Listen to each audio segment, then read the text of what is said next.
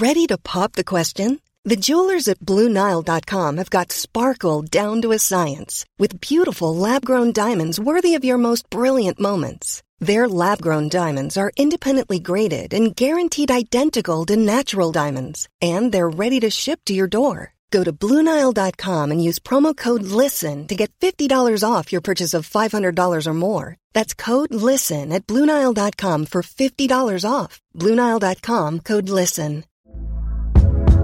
Hey there, it's Michelle Norris. I'm host of a podcast called Your Mama's Kitchen. When I travel, I'm usually looking for a way to find a taste of home when I'm not at home. And one of the things I love to do when I am at home is entertain. And Airbnb allows me to do that. When I was in California recently, I rented a house that had a great kitchen. And when we were sitting around the table, we were all thinking, we're in someone else's house. Someone could be in all of our homes as well. If you have a home, but you're not always at home, you have an Airbnb. Your home might be worth more than you think. Find out how much at airbnb.com/host. Hey, Dave. Yeah, Randy. Since we founded Bombas, we've always said our socks, underwear, and T-shirts are super soft. Any new ideas? Maybe sublimely soft. Or disgustingly cozy. Wait, what? I got it. Bombas. Absurdly comfortable essentials for yourself and for those facing homelessness. Because one purchased equals one donated. Wow, did we just write an ad? Yes. Bombas. Big comfort for everyone. Go to bombas.com/ACAST and use code ACAST for 20% off your first purchase.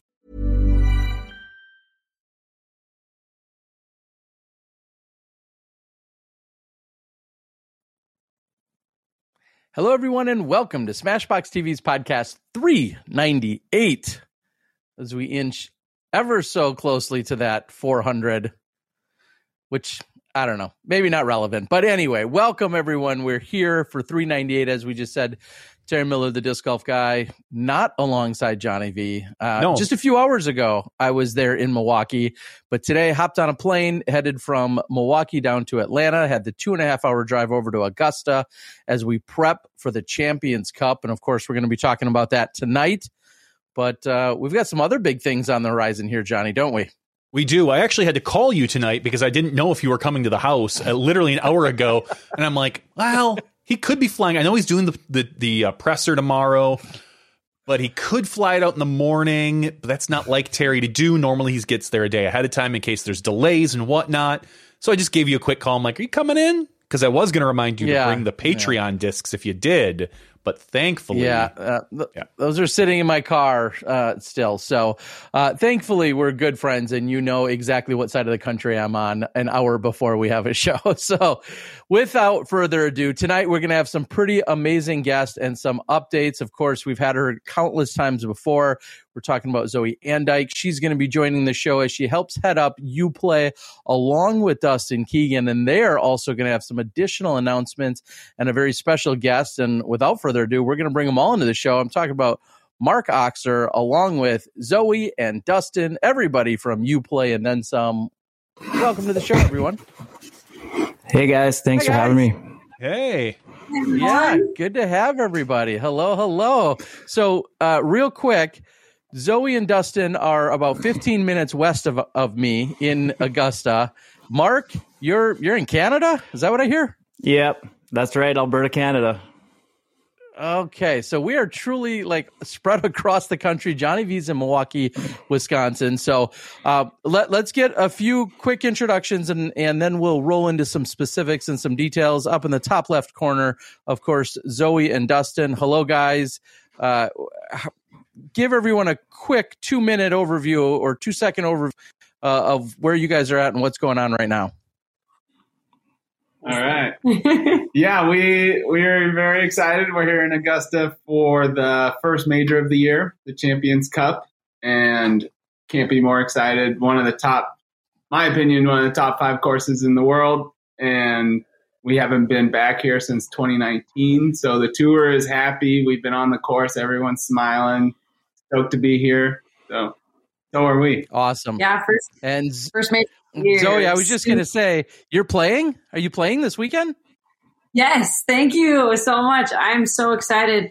You know, I'm at all these Elite Series, majors, Silver Series stops, and I'm only really playing just a small handful, and it feels incredible to be on WR Jackson and to be playing the first major of the year. Dustin said it best. Every touring pro is so happy. Smile from ear to ear walking around that course. It's just a dream come true playing championship level golf in like your classic disc golf setting in the woods. Yeah, Nice. all hosted, of course, over at the International Disc Golf Center. There'll be plenty of conversation about that throughout the weekend.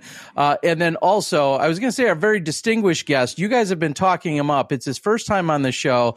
Let's get an introduction from Mark Oxer. Mark, give us the bio blast. What do you got for us, buddy? Oh man, I don't even know where to start. Yeah, so I guess I'll start off with the connection that I have with Dustin and Zoe, in that I'm the part business owner with CCA, which is a Creative Coaching Academy, where Zoe and Dustin and I have connected through an opportunity that we're actually going to talk about tonight. So that's one of the things that I do. I'm currently a fitness coordinator for the Canadian Armed Forces here in Alberta, Canada, and then also work together with some other real awesome disc golf people from the rest of Canada. So I shout out to a couple of friends on the Hat here. That's their disc golf business. And then getting to work together with just a variety of disc golf opportunities across Canada, actually. A lot of that stuff that if people really were interested, there was a bio. I ran for a PDJ board position a couple of years ago, and a lot of the stuff is in my bio. So if people wanted to go back and check it out, they could. Stuff that's not in my bio that might be of interest to people. Not everybody knows this, and so this is going to be a coming out of this a little. I am just starting my doctorate, and my thesis is going to be on disc golf. What? So that yeah. sounds like a Smashbox exclusive. So a thesis on disc golf. Man, I mean, we've seen books written. Justin Menichelli, a PDGA board member, board president, actually, not too long ago. So we've seen a few books written, but it sounds like you're taking it to a whole nother level with this research, this thesis. Give us the quick overview before we jump into some of the other stuff you're obviously actively involved with. Yeah, so I've spent a lot of time in school, pros and cons to that, I guess, from both a student side and then also a teacher side. I've been an instructor at university as well as a student. And so in spending time in school, I've gone through a couple of bachelor programs, a couple of master's programs, and now working on a doctorate program. And then the reason that I'm choosing disc golf is that my doctorate is specializing in elite performance. And then within elite performance, I'm focusing on the sport of disc golf, specifically with regards to coaching and athlete performance and the influence that coaches can potentially have on athlete performance at the elite level. And that is coming from my background as a Team Canada coach in a couple of different sports. I've been a Team Canada coach for the sport of powerlifting, currently a Team Canada coach with the Canadian Armed Forces within the soccer program. And then even just myself and the background that I've had working with collegiate and professional athletes for about the last 20 years of my life has allowed me to build a significant coaching resume and the education side of it as well. So now I just figured the sport is ripe for some coach and athlete education. Wow. I mean, when you're done being lazy, maybe you could get some of that. Okay. So we'll have probably plenty of more questions about that, some of those specifics, but recently, it sounds like there's been some news, but first, let's get a little bit of a background. We're seeing the UPlay Connects. We're seeing UPlay being advertised and promoted in all the different places, largely for schools and other community projects. Dustin, Zoe, give us an update, kind of a state of the union update for where UPlay is at right now, and what should people be knowing about UPlay? Thank you, Terry. This is really, really special to be back on Smashbox and to be able to give these announcements. And this is definitely projected to be the most exciting and the biggest year of my life and of my disc golf career and of UPlay's success. And I remember being on this show before even starting UPlay, and I even remember how long-winded I used to speak. And I feel like after all these years and all this professional training, all of my amazing board members and advisors, I can give you some really powerful and special announcements that I'm honored and just stoked to present it here on Smashbox first. So thank you and Johnny for having me back. You're always welcome back. Of course. You guys are the best. Okay, so UPlay in 2022.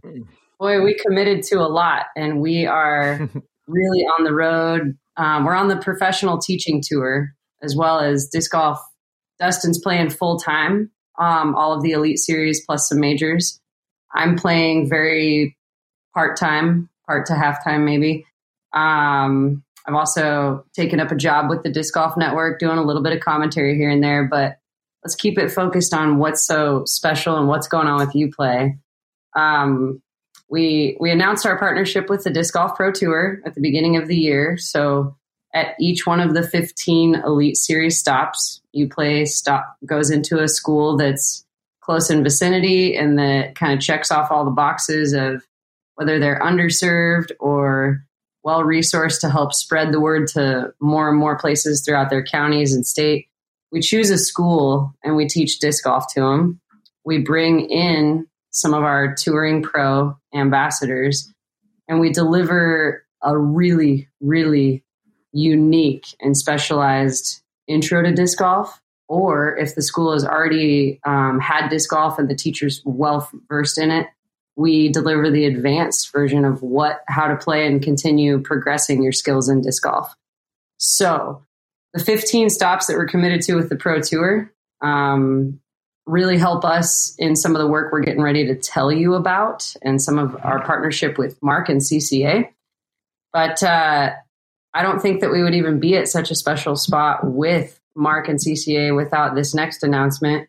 After 8 years of writing, editing, and experiencing what would be the correct model, UPlay is officially ready to launch our book, our very first teaching guide. So we're starting with the basics, the UPlay Disc Golf basics, and that should be available as early as the end of this month. So it's labeled the fundamentals on how to teach and play disc golf.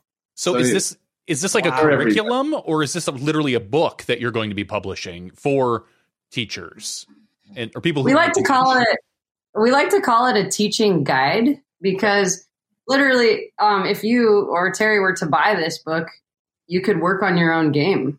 Even being, I think Terry and you have been playing maybe double the amount of time as I have. I've been playing for 17 years, but this book is literally the manual to not only introduce it, learn the basic skills progressions and how to get better at each skill, but then also empowers an individual to teach it easily enough. So we like to call it a teaching guide. And the advanced version will be coming down the pipeline, we hope, by this fall, potentially winter, but not too worried or stressed out about that. We got a lot of other things on the plate. So the teaching guide is finally coming out. We're launching it to the public.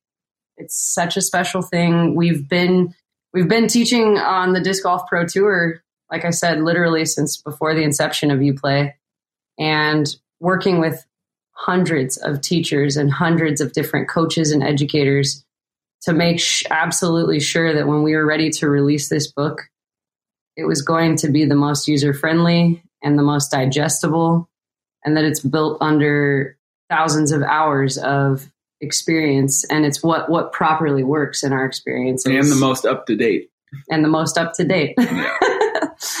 So that's exciting. Yeah. I just have to jump in and ask then, when you somewhat recently befriend and partner up with someone like Mark, are you, being a little bit newer to the sport, maybe not quite the history that Dustin and Zoe have, for instance, is it a totally different perspective from a teaching component? I mean, they obviously have their background, and then you have your athletic training and everything else. How much did you guys kind of already align, and what were those, for lack of a better term, negotiations or edits like? I mean, were they worlds apart? Were you talking two different languages? Nope, not at all. It's been really, really seamless.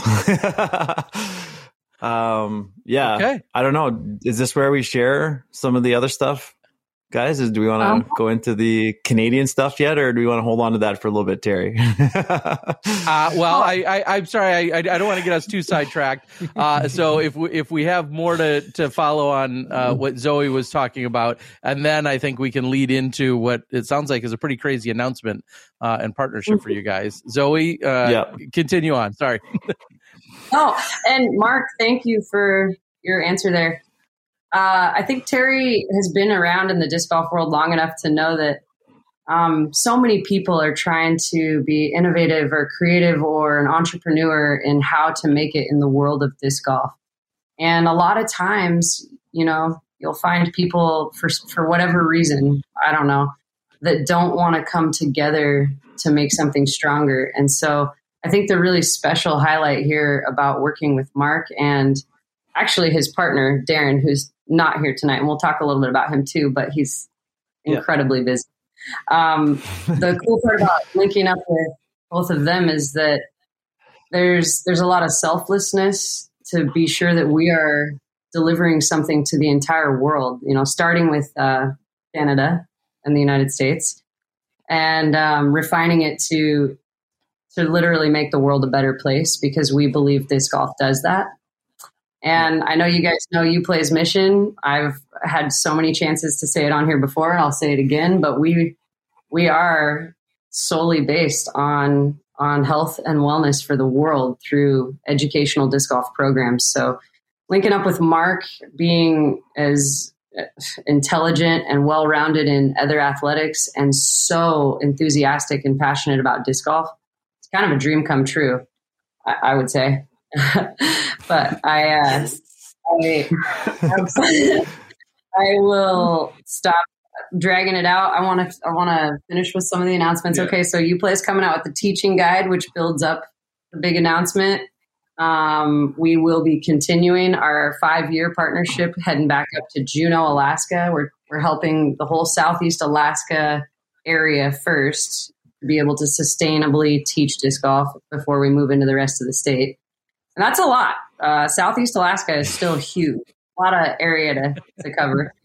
And then we have recently this year, we have already been to, in the month of March, the state of Vermont SHAPE conference. And for those of you out there that aren't familiar with SHAPE conferences, they are physical education.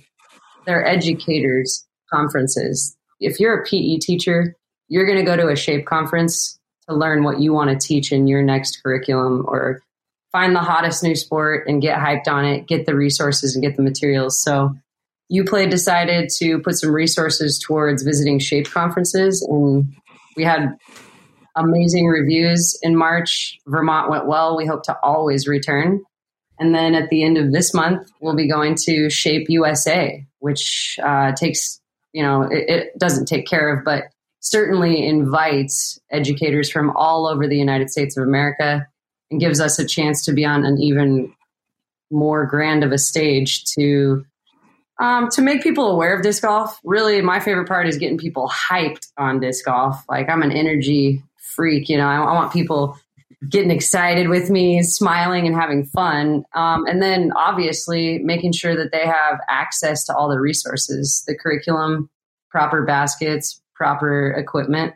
And UPlay as partners, part of our core values is to work with all of the manufacturers, whether it be discs or baskets. So we keep a nice Rolodex of who's got the stock, who's got the best price, how can we get it to the schools for the cheapest.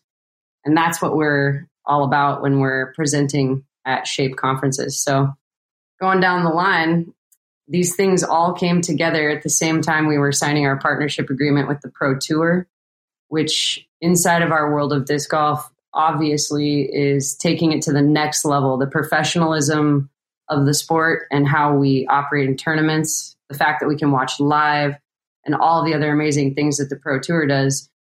They were, I guess you could say, like a big brother to UPlay in a lot of ways. A lot of the management or ownership behind the Pro Tour, even all the way back to the Steve Dodge days up till currently. These are not only our friends, but people that have watched Dustin and I grow in the game, start UPlay and grow UPlay and believe in us. And so we got to shout out every person that's involved with the Disc Golf Pro Tour. And then also with UDisc. UDisc is by far, to me, one of the most professional, it's the best application, I think, in disc golf and definitely your best resource for information. So we love UDisc. We're all about educating and information. That was a very important strategic partnership to score. And then the last thing I want to say about this before we get into the big announcement is that when we go into the schools on the Pro Tour Community Connect, and when we go into Alaskan schools and places that we have booked for this year, 22 schools total this year, we teach the children. We provide professional development hours for the teachers. We leave the schools with discs to continue playing and baskets to throw them in, curriculum. And then the best part, again, shout out to UDisc super hard. UDisc is committed to resourcing UPlay with a really large amount of putters, and you'll see the stamp. I'll be sure to blast it out there a little more on social media, but we're able to give a putter to any child that feels like they want to play disc golf and they want to continue to play. And so not only are we taking care of the schools and the teachers, we're giving the kids an amazing experience with professionals, but we're also making sure that they know how to access disc golf through UDisc everywhere. They get a little sticker with a QR code on the back of the putter if they so choose to take it home. And to tidy up or wrap up that story perfectly, 2 weekends ago at Texas State's, Ella Hansen is one of our pro ambassadors that has been in schools with us since last year. And she's rolling up to a course that's not part of Texas State's, and she's meeting Brian Geist to do her in the bag. And she looks over at the practice basket and she sees a really incredible disc golf lesson happening. It's one of the students that was just at Tyler, Texas, doing his homework. And we call it fun work, but the fun work we prescribe is if you enjoyed what you did today, go home and tell a loved one and show them what you learned. And here is a young boy, probably 6th grade, teaching his mom how to play disc golf the day after we did the school presentation. It's working. Heck yeah. Yeah, and for those of you that watch the broadcast, you'll know, because there's usually two things that we broadcast. I believe it's maybe on the first or second day. We usually show the DGPT events, the UPlay kind of summary where they show a lot of the shots of you guys going to the course or going to the schools and doing what you do, and then the UDisc course close-up maybe is what it's called. I always forget what it's called, but it's they get a lot of input from you guys about, tips and such on the course, and that's what you guys work on together for the DGPT particularly. Absolutely, yeah. And one other cool thing about all that is out of 3 events so far this year, we've taught about 1,100 students, and we've given away 945 discs. And it's their choice. Dang. Take it or leave it, and they all want it. And that's only 3 events. Wow. Pretty amazing. 1,100? Is that what you just said? 1,100? Yeah. 1,100 kids in 3 events. Yeah, it's been a lot. Yeah, we'll have to definitely send in the stats or join at the end of the season with how many teachers, how many discs given out, how many kids taught, because it's pretty incredible. But now I really do. I really want to shift gears. Thank you for giving us some airtime, and Mark for waiting patiently. But Mark is a patient man, and he is a really strategic and smart man, because I think he chose to want to partner up with UPlay for all the right reasons, and I take a lot of honor in that. And here's where it shakes down. And Mark, I'll take a breath and let you Sure. Make sure I nail this part. A couple months ago, a committee called CAN Disc Golf, it's short for Canadian Disc Golf, but CAN Disc Golf, well, they were formed a couple years ago, but they've developed a 6-phase process to basically implement so that the national Canadian government will recognize disc golf as its own professional sport. And for those of you that don't know out there, right now disc golf kind of lives under the umbrella of Ultimate Frisbee. And of course, that's like one of our sister sports, but disc golf is really its own total entity of a professional sport. And we want to help see the entire country of Canada deem it so for all of the amazing reasons, whether it be resources, grants, professional contests, you name it. So Can Disc Golf put out an RFP for people to say, all right, who's going to help us do this? Who's going to help us with this huge process, this 6-phase process to win over our government and to educate, create community coaches all the way up to professional coaches. And I'll let Mark take over after this. Wonderful man and friend of ours named Ben Smith. Most of you guys know him as the TD of Canadian Nationals. Well, we were tipped off by a total just friend of mine up in BC. Her name's Marie Elise, and she said, "Hey, I think there's this proposal thing that you guys should know about. Kind of seems like stuff you do." So I wrote to Ben. Ben said, "Well, hey, do you guys know Mark?"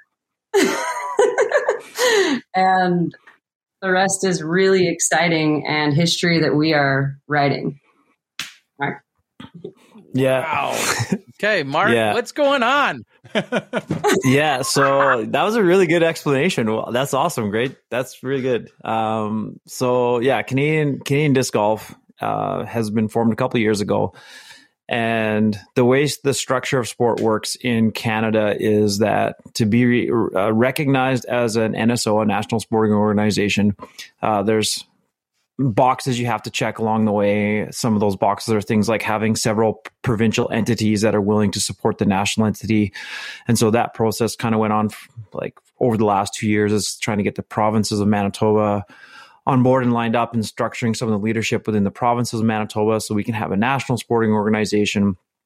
And then moving forward with Sport Canada, which is the large governing organization in Canada that governs all of our sport from a professional side of things. And what I mean by that is that is the stuff that goes through our long-term athlete development model. For those people who are not sure what that means, it's essentially taking somebody from the first time that they would participate in a sport until they're no longer participating in the sport at essentially when they would pass away, kind of thing, right? So, and then all the steps that lead up in between that. So part of being a registered and recognized NSO within Canada and being recognized by Sport Canada means that you have to have an athlete pathway, a long-term athlete development pathway. So we have to sort of map that out. The Can Disc Golf has to map that out and what that looks like. And then as part of that, there also has to be a coaching pathway to go alongside the athlete pathway. And this is where Can Disc Golf is at right now, is that they've got they put out an RFP, so saying, hey, we'd like to do the first step of coaching, which is in Canada is labeled as the community coach. There's kind of 3 phases if you want to look at it from that perspective within Canada. So we have an organization in Canada called the National Coaching Certification Program, NCCP is what it's called for short, and that's hosted by this Coaching Association of Canada. And within that, there's sort of 3-phase approach, like a community level coach, and then a performance coach, and then a high performance or like an elite level coach. And so Can Disc Golf put out an RFP for the base level there, the community level coach. And there was as I said, I was interested in applying for it based on the education, my educational background, and some of the other pieces of disc golf administration that I've been working with behind the scenes. And then, there was a opportunity to connect, and I'm not sure, I should probably know this. Ben's exact position, I think, is vice president within Can Disc Golf. I think correct. Yeah. So sorry, Ben, if you're watching, that I had to hesitate on that. But yeah, Ben's the vice president for Canadian Disc Golf, and there was an expression of interest from obviously UPlay and then my partner and I within CCA. And then Ben said, hey, you know what, guys, like, I think this is something that if you guys are willing to collaborate would be beneficial for everybody involved, in that UPlay could get some really cool stuff from what Mark and Darren do. And then vice versa. Like we can get some really cool stuff from UPlay, and then ultimately Canada's going to get an amazing product, and then ideally, ultimately, the world is going to get an amazing product out of the deal as well. So that was kind of where we came from, and I think we're going to achieve it. I believe so. Yeah. Yeah. So what would you say are some of the, like, whether you've thought about them and already addressed them, or they're on the horizon, what are some of the like bigger obstacles or things that maybe other people aren't thinking about as you're explaining this? What might be some of the challenges that you've either had to overcome or you think that might be still forthcoming? I think just formalizing coaching within the sport, right? It's still kind of a very much a grassroots type of sport where it's like, hey, I've thrown a Frisbee before playing catch on the beach, so I can teach you how to throw a Frisbee. And yes, there is truth to that. Like, and this part of the business that Darren and I have, it's called the Creative Coaching Academy. And we've done a lot with a lot of soccer over the years, but we have connected through other sports as well, and really focusing on developing creativity within sport. And there's some really cool, I don't know how the term I want to use, principles, research, kind of stuff that we could do that. Yeah. So Darren Laver is my business partner, and I'm going to give him a shout out because he is a really cool dude. He's currently doing his doctorate in sports psych, and he is focusing on transferability of learning. So within his doctorate, what he's actually focusing on is asking the question, has learning actually occurred? So when a coach is leading a training session, and then asking later on, has learning actually occurred? Is the learner actually leaving the coaching environment having improved? And then creating sort of a quantifiable way of checking that. And it's pretty cool to see what he does. Now don't think that he is like a super crazy, nerdy research kind of guy. I mean, he is really smart and can do all that kind of stuff. But he is also an unlockable character in the FIFA Street video game. Because he is one of the best street soccer players in the world. So he's also got the ability, and he played professionally himself when he was over in England. He now lives in the United States. And so he's brought a real creative approach into the sporting world. And then we're able to translate that and look at some of the other things, even within disc golf, and say, hey, is there a different way to solve this problem? And I think we see it like when we watch some of the guys, maybe like Simon play, and you're like, he broke the hole, right? Well, good, because he's being creative. I like that kind of stuff. So, so just taking, kind of going at it from that aspect of things, and really trying to address, to go back to your question, Terry, of like what kind of obstacles we're going to face. I think the biggest one, like you said, is formalizing coaching within the sport. Because when we think of hockey, basketball, baseball, football, some of maybe the bigger sports that have professional organizations or franchises attached to them, you think, okay, that makes sense to have formalized coaching within that sport. But disc golf is just like you said, we had a grade 6er teaching their mom how to play. That's awesome. There's nothing wrong with that. We're not saying we want to stop those things or remove those things. We want to actually encourage those types of things. But there's also an opportunity for when we go into schools, or not me per se, more when UPlay goes into schools, that there's an opportunity to not just leave the kids with discs and baskets, but also then sort of give them the teachers or the other educators some information as well on how they can go forward and be successful going forward as well. And then looking at how the sport is growing, there's a lot of clubs that are forming in various parts of the world, and just saying like, hey, if you got a club forming, let's start looking at how we can progress this forward. And as we think down the road, I'll think a little bit down the road with you and looking at that long-term athlete development model. So we start at active start as the base part of the LTAD, and then it goes through like fundamentals and training to train and learning to train and training to compete and all the different phases of the athlete development model. We start looking at other facets as well. So we start looking at, well, where does collegiate athletics play a role in this type of thing? And so when you look at other sports like basketball, volleyball, football, those kind of things, there's generally like a transition that happens from being a club athlete, high school athlete, collegiate athlete, professional athlete. And we're trying to look at the pathways to see how can we synchronize what we're doing within the sport of disc golf to mirror some of those other pathways as well. And then ultimately having that elite athlete be the people that are playing in things like the DGPT. Yeah, and I have to think real quick, and this is probably a good one for you guys as well.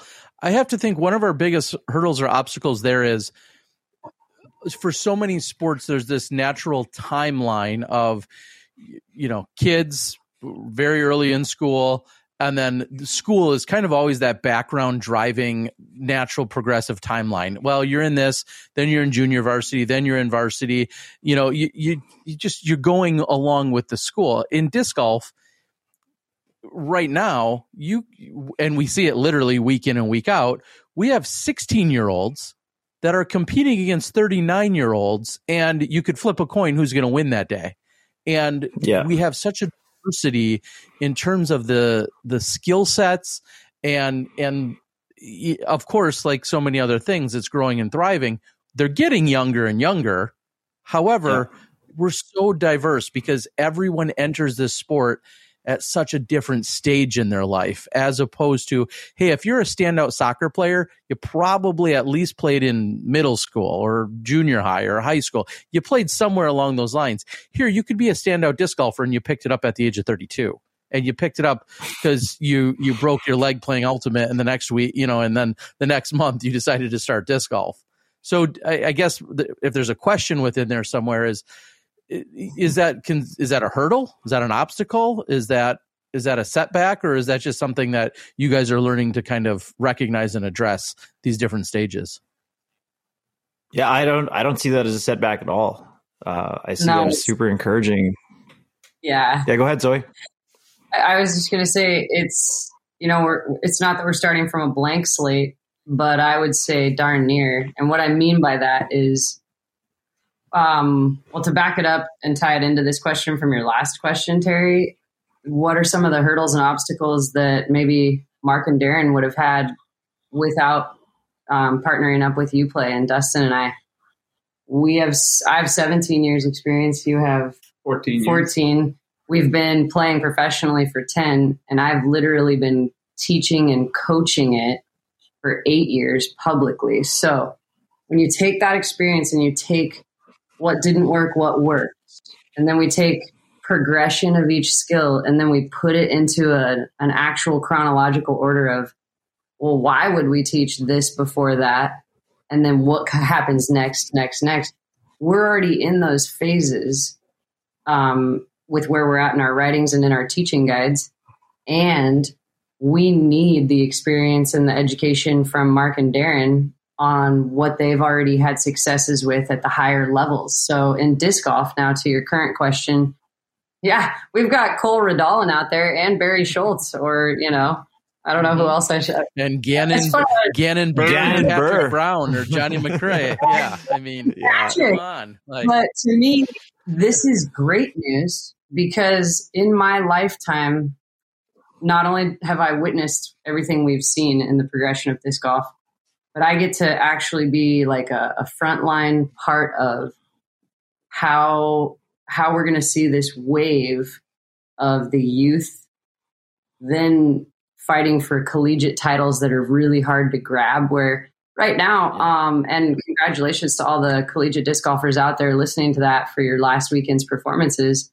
But it's going to be incredibly hard to snag one of those titles without 1050 consistent rated play. And that's what it takes right now on the Pro Tour.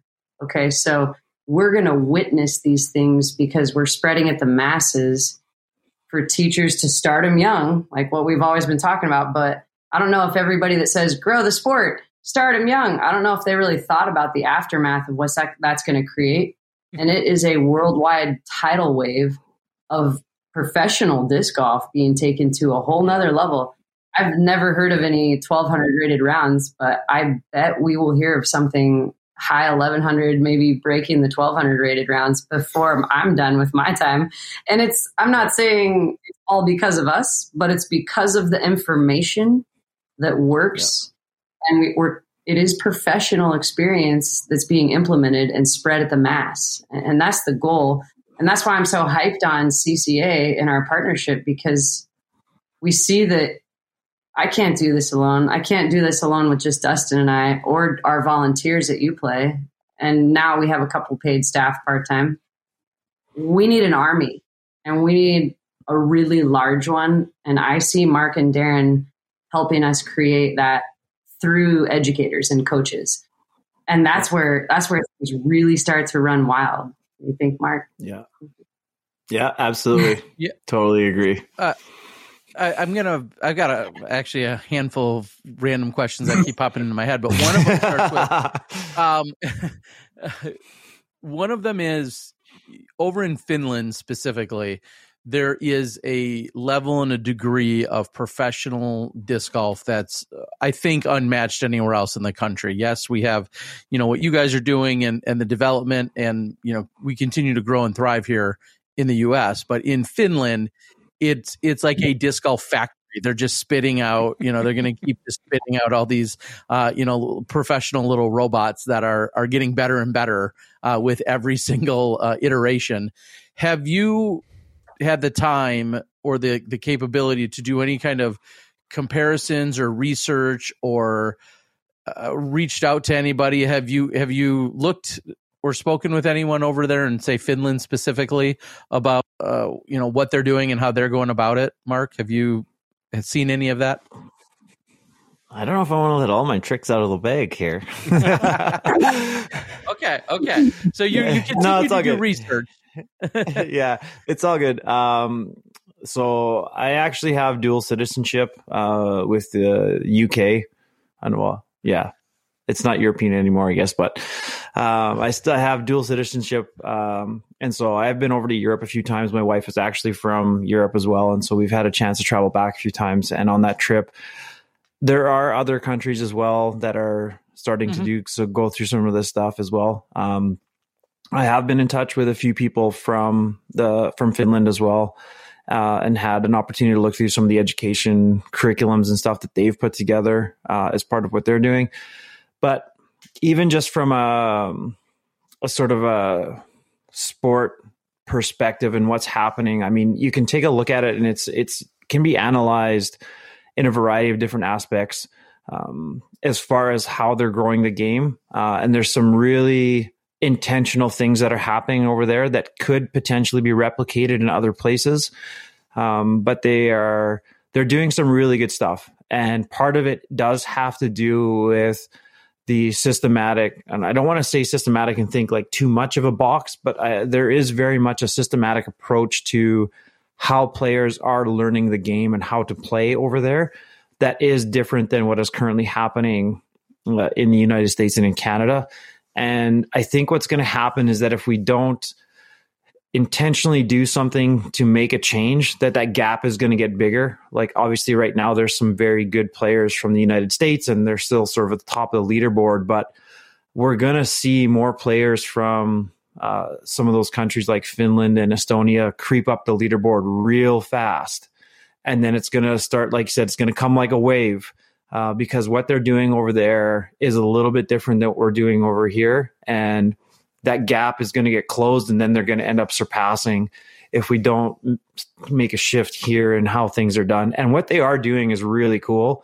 And it can be replicated in, I mean, arguably anywhere, right? Like, so if we take a look at where I live right now, not quite specifically where I live, but where I grew up is about 10 hours from here, and there's supposed to be 80 centimeters of snow coming in the next couple of days. And the reason I bring that up is that Finland is a northern country, and they experience a very similar climate to what Canada has. And so there's no reason why we can't be going through some of the same things that Finland is going through. Now, I understand that there's a population difference between the countries, but the what and how they're doing it can be replicated pretty much anywhere. And okay. I want to kind of add on to or tailor off of that, just through some of the relationships that naturally happened in the time that I've been touring. Kristen Tatar and Silver Lot are people that Dustin and I consider friends. We haven't had a chance to like really bro down with them a ton, but the times that we do, and we started conversation all the way back in 2017. So that was the year we actually incorporated Uplay. So quite a while ago. And we back then started talking about, hey, we know you guys are coaching and you're teaching people a lot about competition disc golf. We're introducing people to disc golf. Let's kick around a few things and let's share notes so that we can all become, basically the professors of disc golf worldwide. And so I look for more collective impact to happen with some of the strongest leaders and teachers of other countries to want to join forces with us. We want this information everywhere. We want disc golf in the Olympics. Paul Macbeth Foundation is putting courses everywhere for a reason. And I really love the example that Mark has given. The gap is going to close and then be unsurpassable.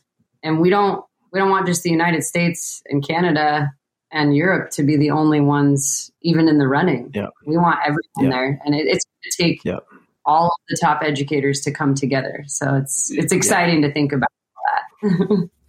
If I can just add on, go ahead, Terry. Go ahead.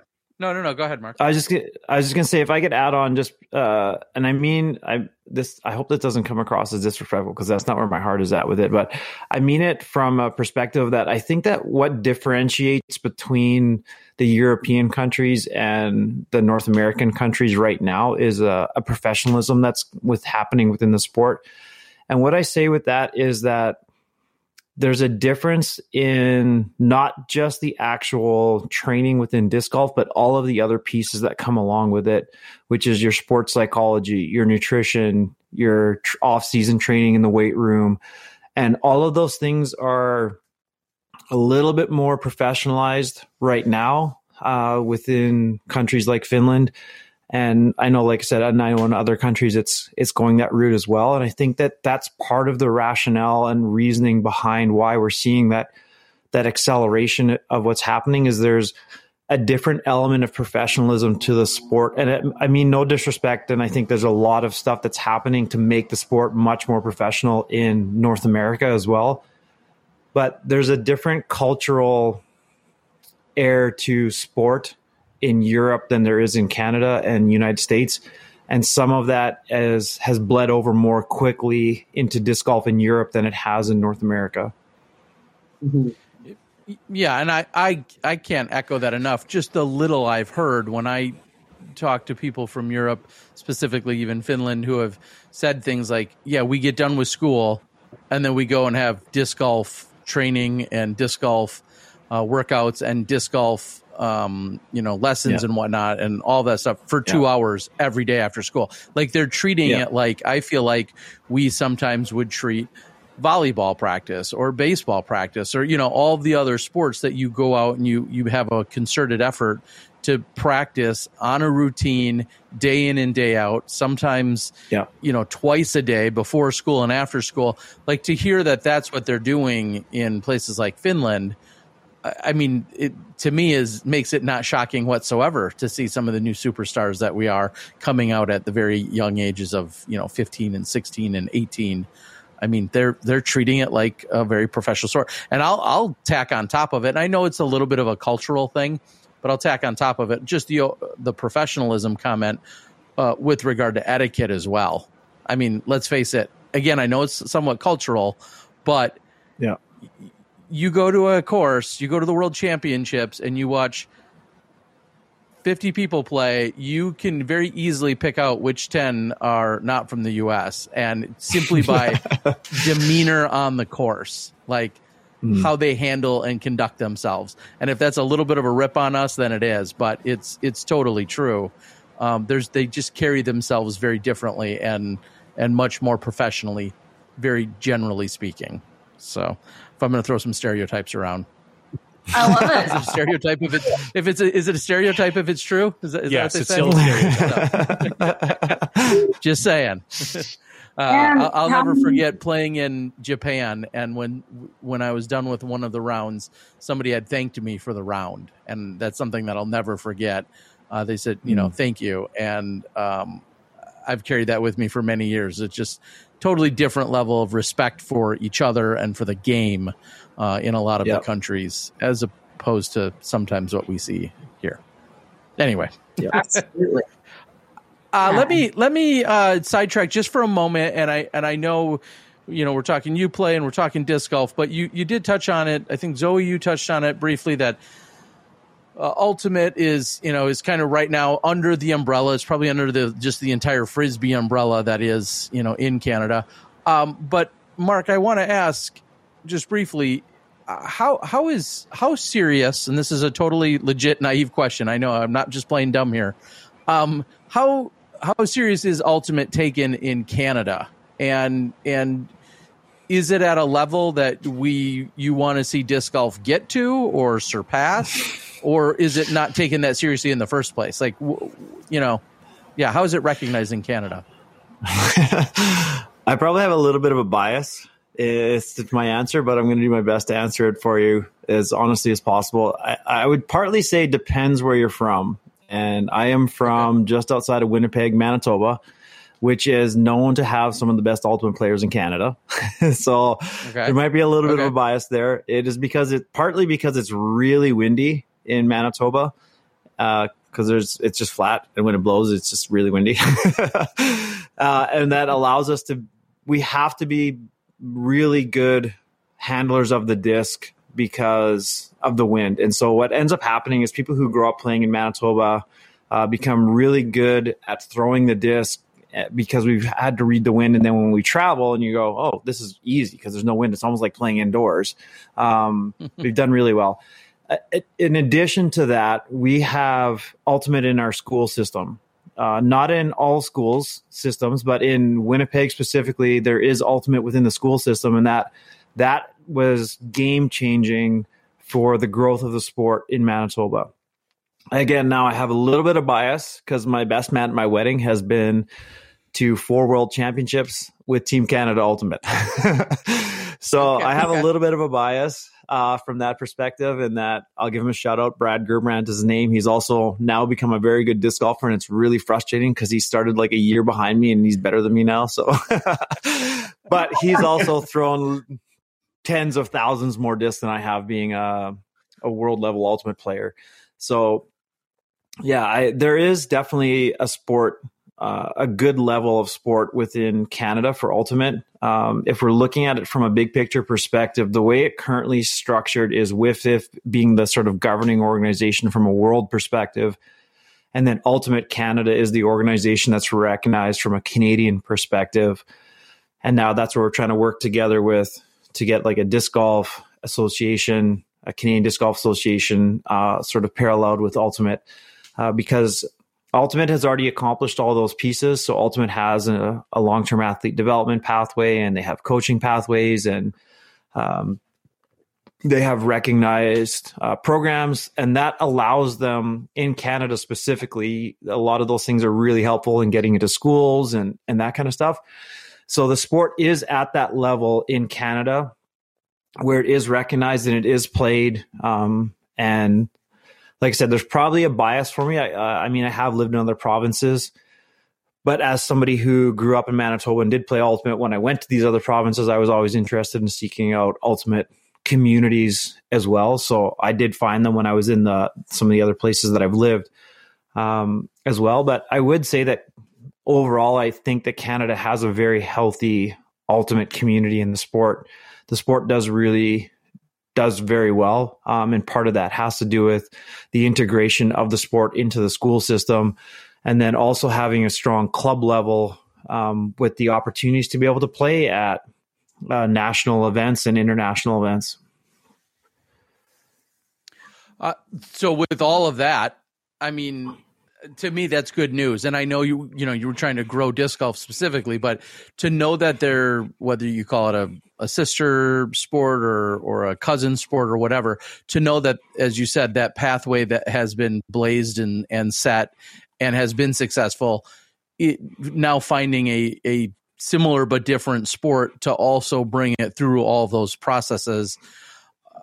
That has to be, I mean, the groundwork's been laid, and you're not introducing a completely wild or foreign object or a crazy, off the wall, 180 degree different, tangented, if that's the word, tangential, like concept. Like it's a Frisbee related sport that's played differently, but it's, it's still in that family. So to me, that sounds positive. Yep, for sure. Absolutely. Yep. Okay. And then Zoe, Dustin, I know it's kind of a side topic to that, but do you guys get confused regularly with Ultimate? What's kind of your, I'll say, a stock answer when somebody feels like they think they're trying to learn about Ultimate, but they're really learning about disc golf? Like, is there ever any of that confusion? And then, what are some of your resources, or I don't want to say deflections, but how do you still assist people that are probably maybe also looking for the, the other Frisbee related, the other F word, the other Frisbee related activity? You want me to go ahead? Okay. Yeah. Good question. So in all of our experience so far, whether it be at the youth level or with teachers, and coaches, everybody relates to Ultimate because they know a little bit about it, or for the most part, they've heard of it. For some people, you hear them say, is that the one that's like soccer, but you're throwing instead? You're running all the time back and forth.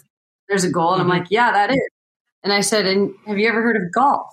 And people are like, oh, yeah.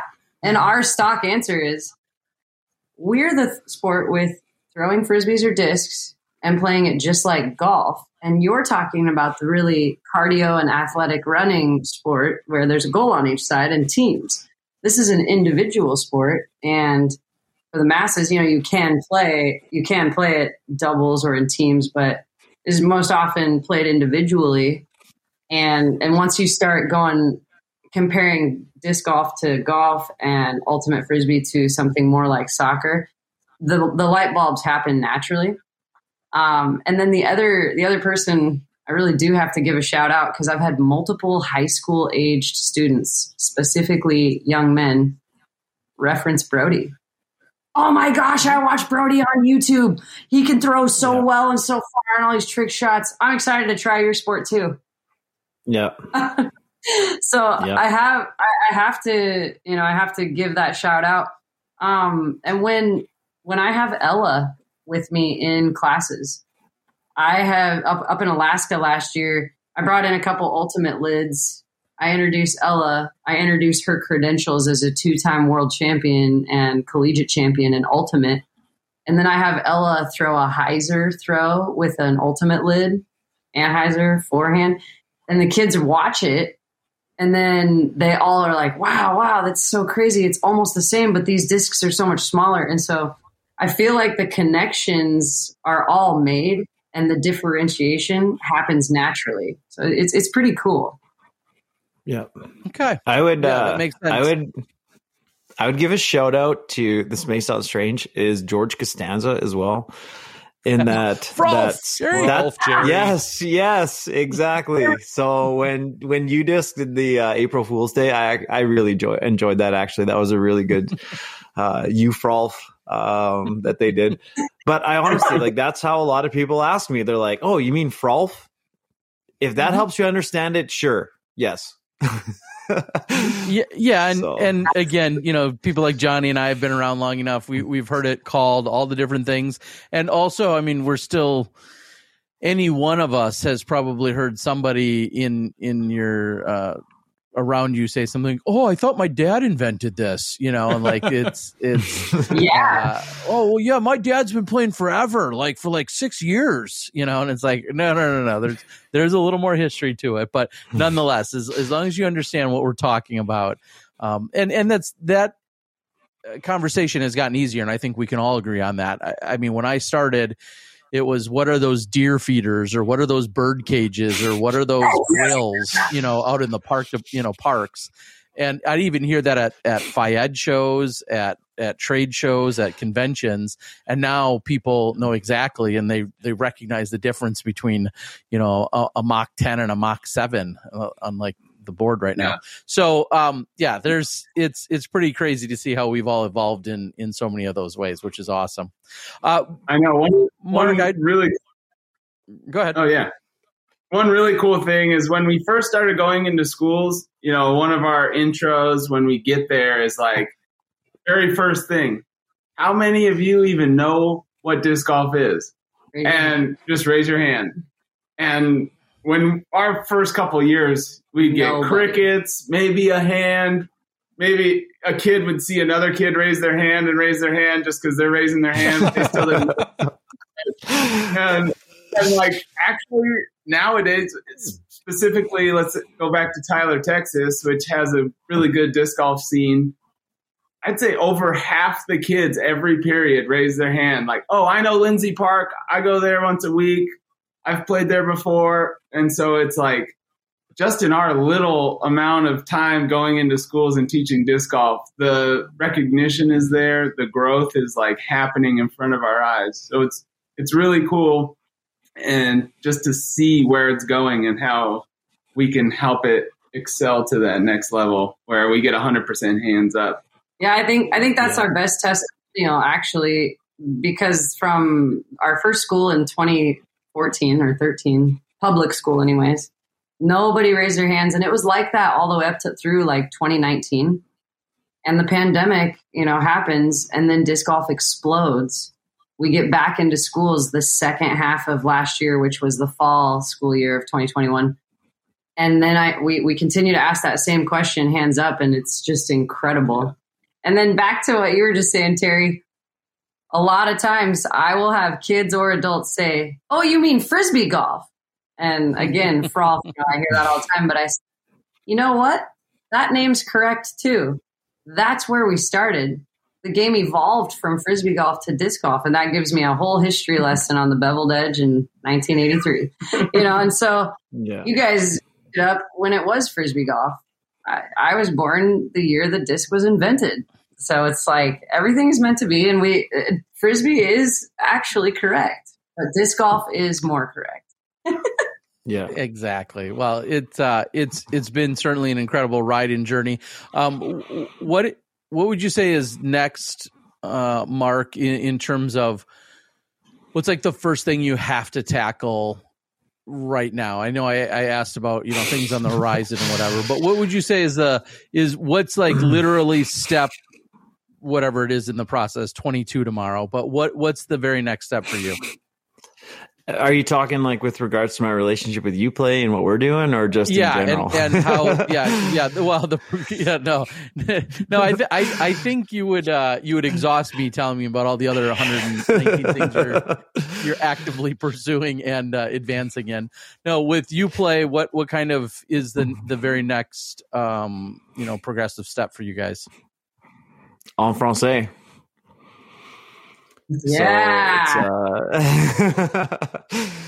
Yeah. So we have 2 official languages here in Canada, and if we're going to be recognized by Sport Canada, everything we do has to be in both official languages. So we are currently going through the process of translating the UPlay guide into French.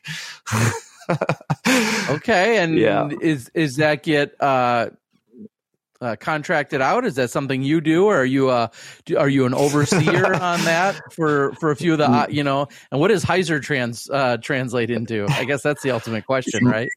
Yeah, so my understanding is Heiser translates into Heiser. Je parle un petit français. So but yeah, I'm not doing that. We are going to be contracting that out. Okay. We actually do have disc golf community members, both in Canada and the United States, that are players. They enjoy tournament play and they're well versed in French, and they want to be kind of second editors. So we do get to reach within our disc golf community after the translation's been done and invite some members in to make sure it's really what we want it to say. Yeah. And so part of that as well is in partnership with the booklet that we're putting out is we're also bringing out a video series that's coming as well. And all those videos also have to be in both official languages. So there's work to do for that aspect of things as well that we're working on right now. Okay. So, now, I guess this is a little bit more of a generic question in that is funding, like, how does funding tie into it? How can people support? What's kind of the next steps with that? Does this get funded then ultimately through the government or through the schools, or are you guys relying still potentially on donations by manufacturers and or by households? How does that kind of progress forward? Yeah, really, really good question. So again, as part of how this works within Canada is that once you get recognized as an official NSO, which is the process that Can Disc Golf is going through with all of this stuff right now, once you're a recognized NSO by Sport Canada, you're able to apply for grant funding through the government. And that opens up some really big doors. Until that point, though, however, you're sort of functioning on a grassroots budget. Now, we've structured our deal with Can Disc Golf in such a way that it's not breaking anybody's bank account to be able to do this, because we wanted it to be successful for us. We wanted it to be successful for them. And when an organization is starting out at the grassroots level, there isn't a lot of money available. And so we structured our financial deal with them in such a way is that we're going to be able to recover financially, essentially through people registering to be able to go through the program that we are creating. So if people are interested, the best way to sign up or support us would be to sign up and actually taking the courses through Can Disc Golf. Mm-hmm. Okay.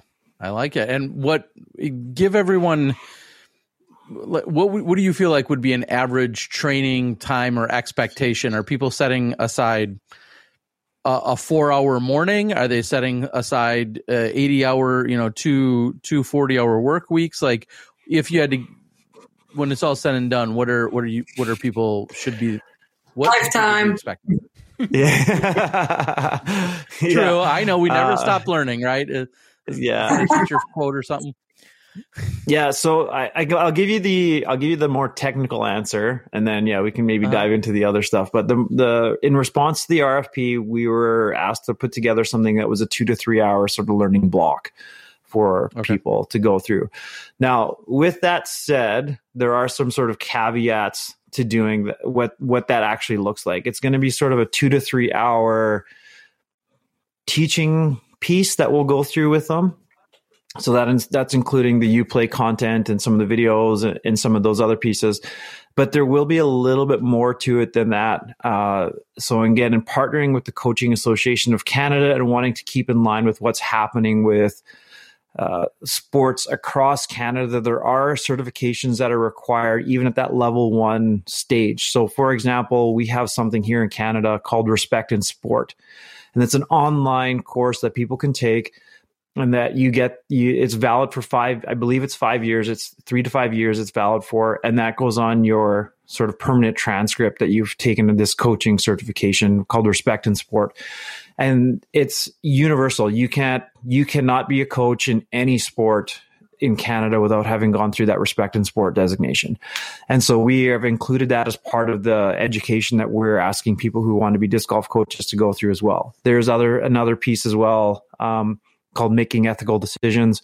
And it has to do with obviously making ethical decisions and how to conduct yourself ethically as a coach, and maybe how to deal with some difficult decisions, and those types of pieces. And so we're asking people to go through that as part of the program as well.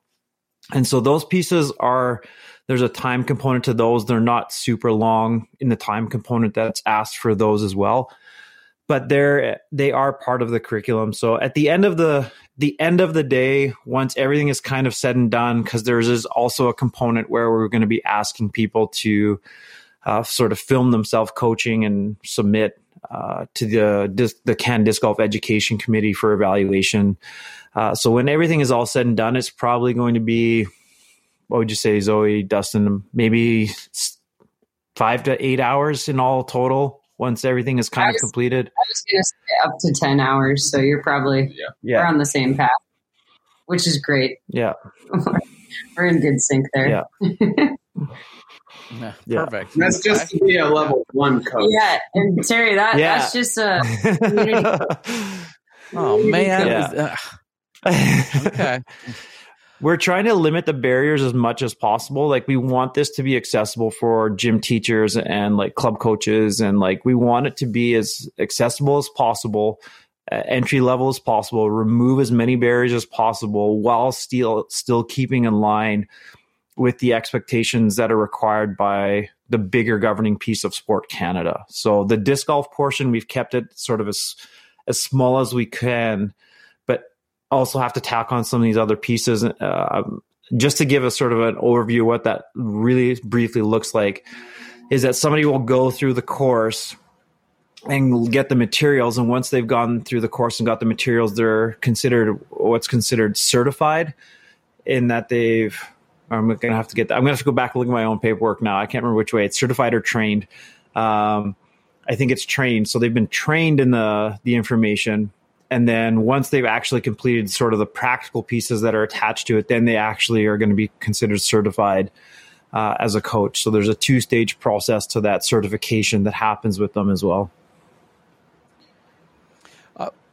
It's when I'm hearing a lot of this, I'm rewinding to a few years ago, and I had the pleasure of going to watch the Australian watch and film and work the Australian Disc Golf Championships, and it was interesting to me to hear how much the government was involved in just kind of the oversight of the professional sport, really almost at every level. I don't want not just professional in terms of the players, but just sport in general.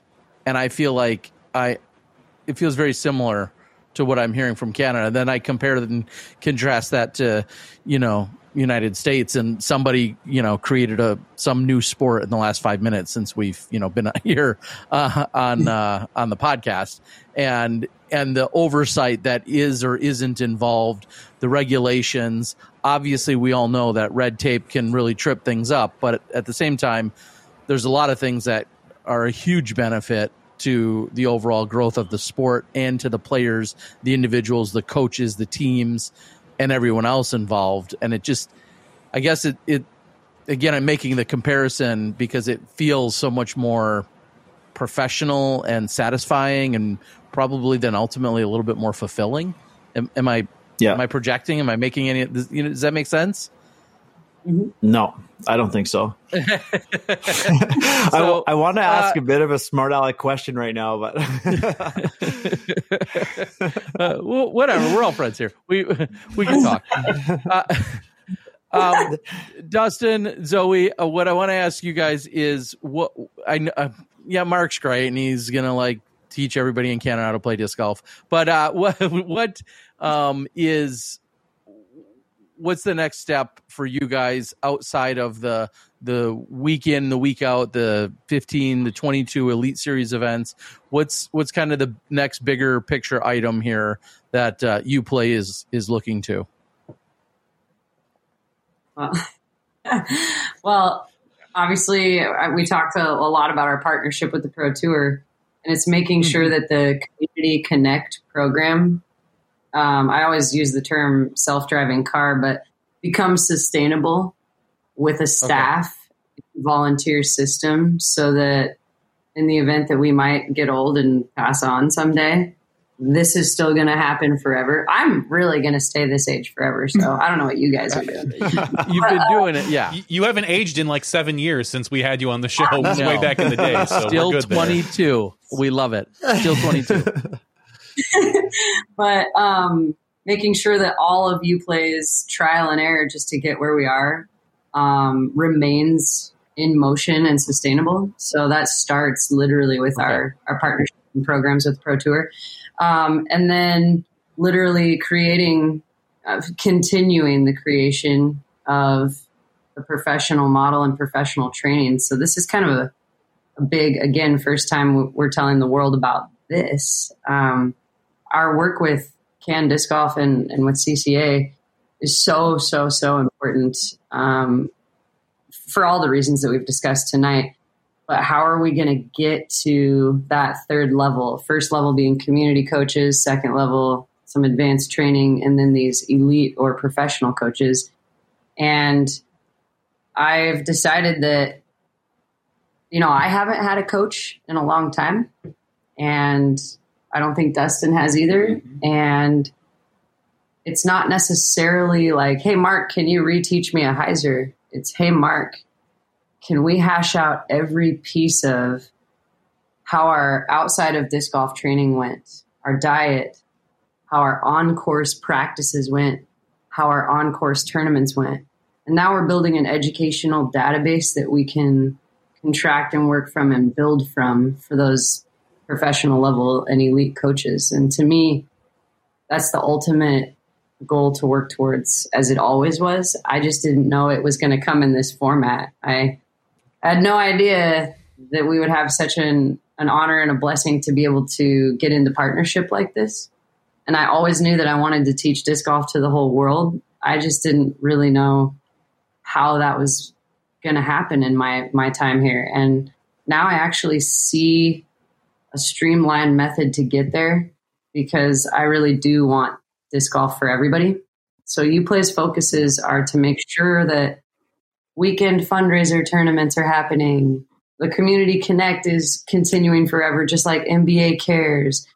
All of the things are happening, and the coaching inside of educational organizations and beyond in the out of school or out of scholastic programs to create junior level all the way to adult age clubs in competition mode. And that's where we're heading, Terry. We're going to make sure that the world has the option to do it right. And that's going to be one of my final questions as we start to wrap up is, again, such a tie to the schools and this, I think, of school districts. And of course, you guys can work with park districts and other organizations. But when it's not school aged, where do you direct people? What do you offer to them? What's the solution when we're talking about, frankly, someone older than 18 or older than 22? What is the answer when referencing UPlay or relating it back to UPlay? What would you, if I came to you and said, hey, I run a summer camp and it's all for adults that range from the age of 28 to 38. What's UPlay's answer or solution? Awesome. We're doing it this year. So, okay. School doesn't happen in the summertime, and we still have a few Elite Series stops. So we are literally trying a whole handful of different things. One, linking up with other sports camps to give you a break from that activity and those muscle groups, trying out disc golf. So other sports camps, religious affiliations, there's always certain, kind of church camps, Christian camps, YMCAs. Like that's YMCAs, which we got to do in Waco because they were on spring break. So we went into their YMCA and joined their spring break camp. Yep. And then Boys and Girls Clubs. And then, there's a lot of elder programs. So not necessarily, I don't have experience yet going into nursing homes, but there are tons of care facilities and retirement, more so facilities that are always looking for more activity. And it's reaching out to activity directors or activity coordinators. And a lot of the time you're going to get attention of those people through corporate wellness, because corporate wellness wants to bring you into their business, wants to spread their funding to be able to find athletic or healthy ways for people to enjoy the outdoors and do something physical. And so this all ties together for people older than 18 in any way that they're interested. I also want to point out that special needs, we've been completely successful. There's a blind community that we all know. The deaf disc golf community worldwide is pretty expansive. And then just from the work that we've done in schools with the special education programs, they can all do it in their own fashion or in their own way, no matter how far down the spectrum or lightly they suffer. disc golf doesn't discriminate. So when people say, you know, how do I get it? Say, well, there's a teaching guide, there's some videos, and there's more coming down the way. But it really is, it's about not just teaching in schools. It's about giving it a try everywhere. This is also close to my heart, but youth correctional facilities, which tells me that eventually other correctional facilities will also be picking this up. Yeah. If I can tack on a little bit to that as well, if that's okay. Please do. Yep. Yeah. So my full-time day job is a fitness coordinator with the Canadian Armed Forces, and I get to do some pretty fun stuff with that. But one of the things that we have on base in Canada, across all the bases in Canada, a program called Soldier On. And that is working with veterans or people who are still enrolled within the armed forces. And we're able to use the sport of disc golf as an opportunity for them to work through maybe some of the psychological or physical issues that they're experiencing as a soldier. And as such, I'm helping courses be built on bases here in Canada as well. So the base that in my hometown of Winnipeg, we've got a course on the base there. The base that here now I work at in Alberta, we have a course on the base, and we're starting to look at. I got an email last week saying, "Hey, we've got a course on our base, and you have a course on your base. Let's start having some inter-base competitions with each other." So there's going to be a lot of opportunities for not just schools for people to be able to do this kind of stuff, where we can bring in some of these education pieces at these other places.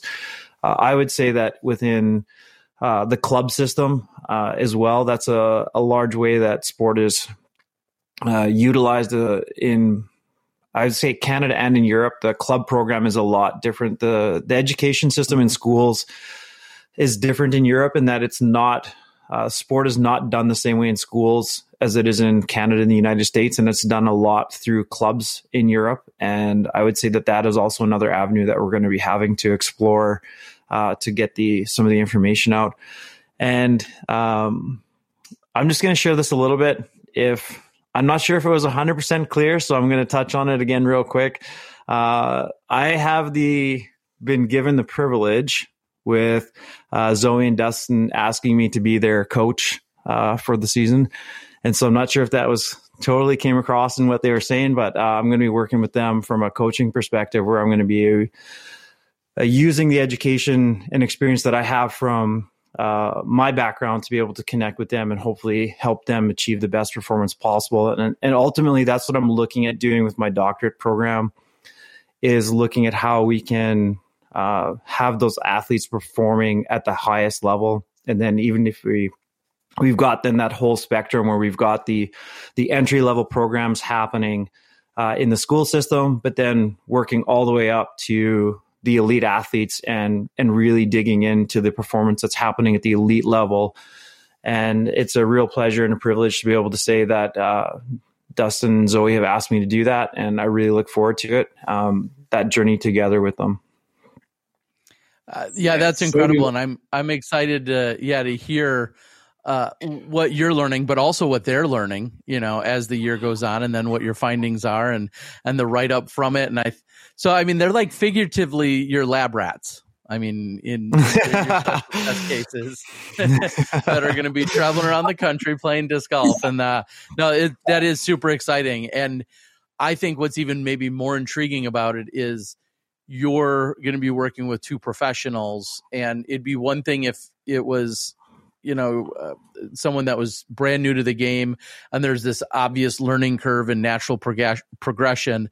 Here, you're talking about a couple of elite level players that you're trying to finely tune or observe, and then finely tune where they're already at. And I think that's really exciting because, as these guys can attest to, and I think our disc golf world knows, a lot of players get to a plateau, or the learning curve just kind of the success curve. I don't know. It just slows down at a certain point, and it's like, hey, what do I need to go from 10-10 to 10-20 or 10-20 to 10-40 or whatever those numbers are? Everybody has those little plateaus, and not saying you guys have plateaued, but it's going to be great to see what little or major steps can take you guys to the next level. That's exciting. Well, we've seen in golf the different coaches that have for specific things, whether it's for like a putting coach or a driving coach. And that's an area in disc golf that I think can easily be expanded even for our top pros. Going to someone to figure out why you have whatever hitch in your step or hitch in your putt or anything like that. I believe that's an area we've seen a lot of people come out with, teaching beginners how to get started, whether it's, Uplay or, specific coaches. We've seen a lot of pros that'll drive around and they'll do clinics for players who are maybe like 930, 940, but we don't see a lot of coaching for your upper echelon players. So I don't even know if it's something that that people are able to do yet without some sort of experience. Yeah. So just to be clear on that, go ahead, Dustin. Go ahead. I'm just saying, every elite athlete in every sport has a coach, and it's like, they might their coach is nowhere near how good they are at their sport, but they still need that other point of view, some other outside influence to take them to that next level. And that's what we're hoping and building with Mark. And that's really exciting stuff. Yeah, I'm not teaching them how to throw a disc any better. That's not happening. No, but I mean, clearly, what you guys talk about and discover, and then grow and expand upon. I mean, I'm just saying, if their ratings go down, you're in trouble. That's all we're saying here. No, and I really can't thank Mark enough for accepting us as some lab rats, as Terry put it. But I have to say that in this whole journey with Uplay, I am definitely doing what I was called to do on this earth by coaching and teaching. But it has certainly taken me. In 2018, I was your world putting champion. I was 5th in the nation and 6th in the world in my rankings. And since then, I've kind of slowly stepped backwards, or whatever, plateaued, as you put it. And I also didn't even recognize that a lot of my inside and my personal drive to win professional contests took a back seat to the work I'm doing. And that had to happen, obviously. But I'm never going to have this time in my life and be in these places that I'm at. I'm contracted to be at every elite series, for crap's sakes. And so for the ones that I'm playing, I don't want to just go through the motions. And already just in a few nights worth of work with Mark, I feel that athlete that's kind of been asleep for a little while. I feel her waking up, and that's me. And I get to have that passion cup be fed for myself inside. And I think that everyone needs to fill their cup in order to continue to progress. And Uplay is blowing up in a great way, but it's going to hit its mark unless I can continue to grow. And this is the answer for sure. Yeah. And we can't take Uplay to the next level if we don't love what we do, and that's the key. We love disc golf. That's why we're sitting here and been here for 14 years. But you can't forget. Yeah. You can't forget what it feels like to bang an 80-footer, to bang a 100-footer, 80, 100, 100. A 30-meter, one from 30 meters, right? We got to keep this. I'm trying to be talking in a different metric a lot more often. Hey, our book is written in meters, by the way, just so you know. Makes perfect sense. Well, I don't. Yeah, I was just gonna say, Zoe, I don't think it could be said any better than how you just said it. I love it. If it's all right, Mark, I want to give you the final word. Anything you want to say, whether it's to the world or to our Smashies or potential supporters or any. The floor is yours. Anything you want to say before we let you guys go? I would just say that to go out there and be your best self in whatever you're choosing to do. And that, as per the conversation that we had, is just to be as professional as you can in what you're doing. And that there's always an opportunity to leave a positive impression on somebody. And I really appreciated the story you shared, Terry, with the person that you met in Japan who's shaking your hand and just saying thank you for playing. We can all do that in every aspect of our life and everything that we're doing, not just on the disc golf course. And that'd be my encouragement to everybody, is that we can always be a positive influence to those around us and even strangers that we meet. I couldn't agree, and I would highly suggest you don't watch any more of our podcast then, because usually it goes off the rails. Professionalism. No, but seriously, thank you, Zoe, Dustin. You guys have any final words to share with us before we let you go? I always have more.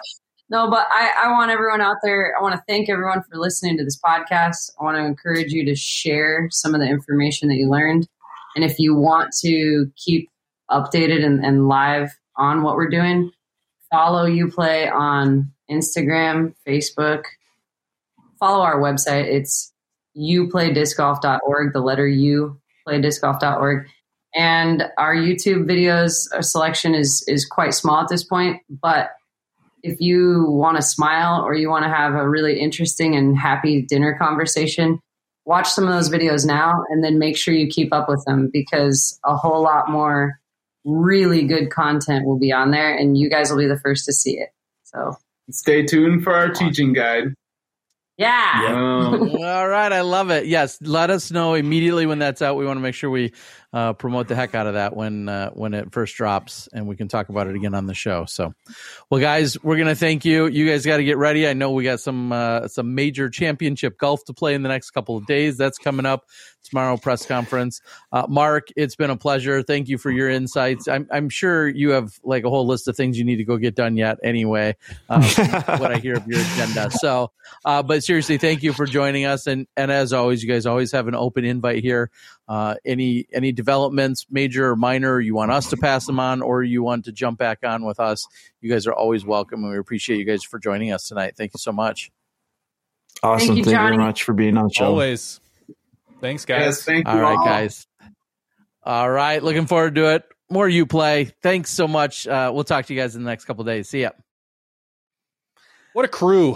What a crew. Bunch of go-getters, like Terry. Bunch of go-getters. I was just going to say, I feel like I should be doing some jumping jacks while we're talking or something now. Darn it. Wow. Awesome. Awesome success. And then obviously it all comes with, we know there's no shortage of dedication. We know there's no shortage of excitement, enthusiasm, but then to see that all come to fruition, to see that all tie together, to be in the right place with the right opportunities, it's absolutely incredible. So we, of course, appreciate Dustin and Zoe for giving us the updates and the insight, but then also Mark tying it all together, as well as sounds like disc golf in Canada is going to become taken to a whole new level on so many in so many different ways. It's awesome to see. So yeah, it certainly is. Johnny, I was gonna say I'm looking forward to getting the book. Honestly, I want to pick one of those up, the UDisc book for teaching. You definitely need some tips.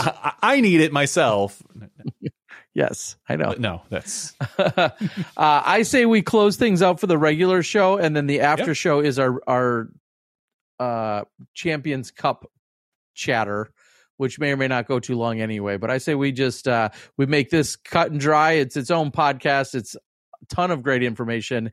We don't need to muddy the waters with any of our other nonsense. So we'll leave as is with everything that people were able just to consume and take in right there. Sound good? That sounds great to me. All right. So with that being said, we're going to call the regular show. We're going to jump into the after show. As we said, we can throw it all professionalism at that point, but we have to thank the incredible crew that we just talked to, and Mark, Zoe, along with Dustin Keegan, giving us some great insight. Literally, we're spanning across the entire North America lands here, and it's pretty incredible to get those updates. So for Johnny V, myself, Terry Miller, the Disc Golf Guy, that was episode 398.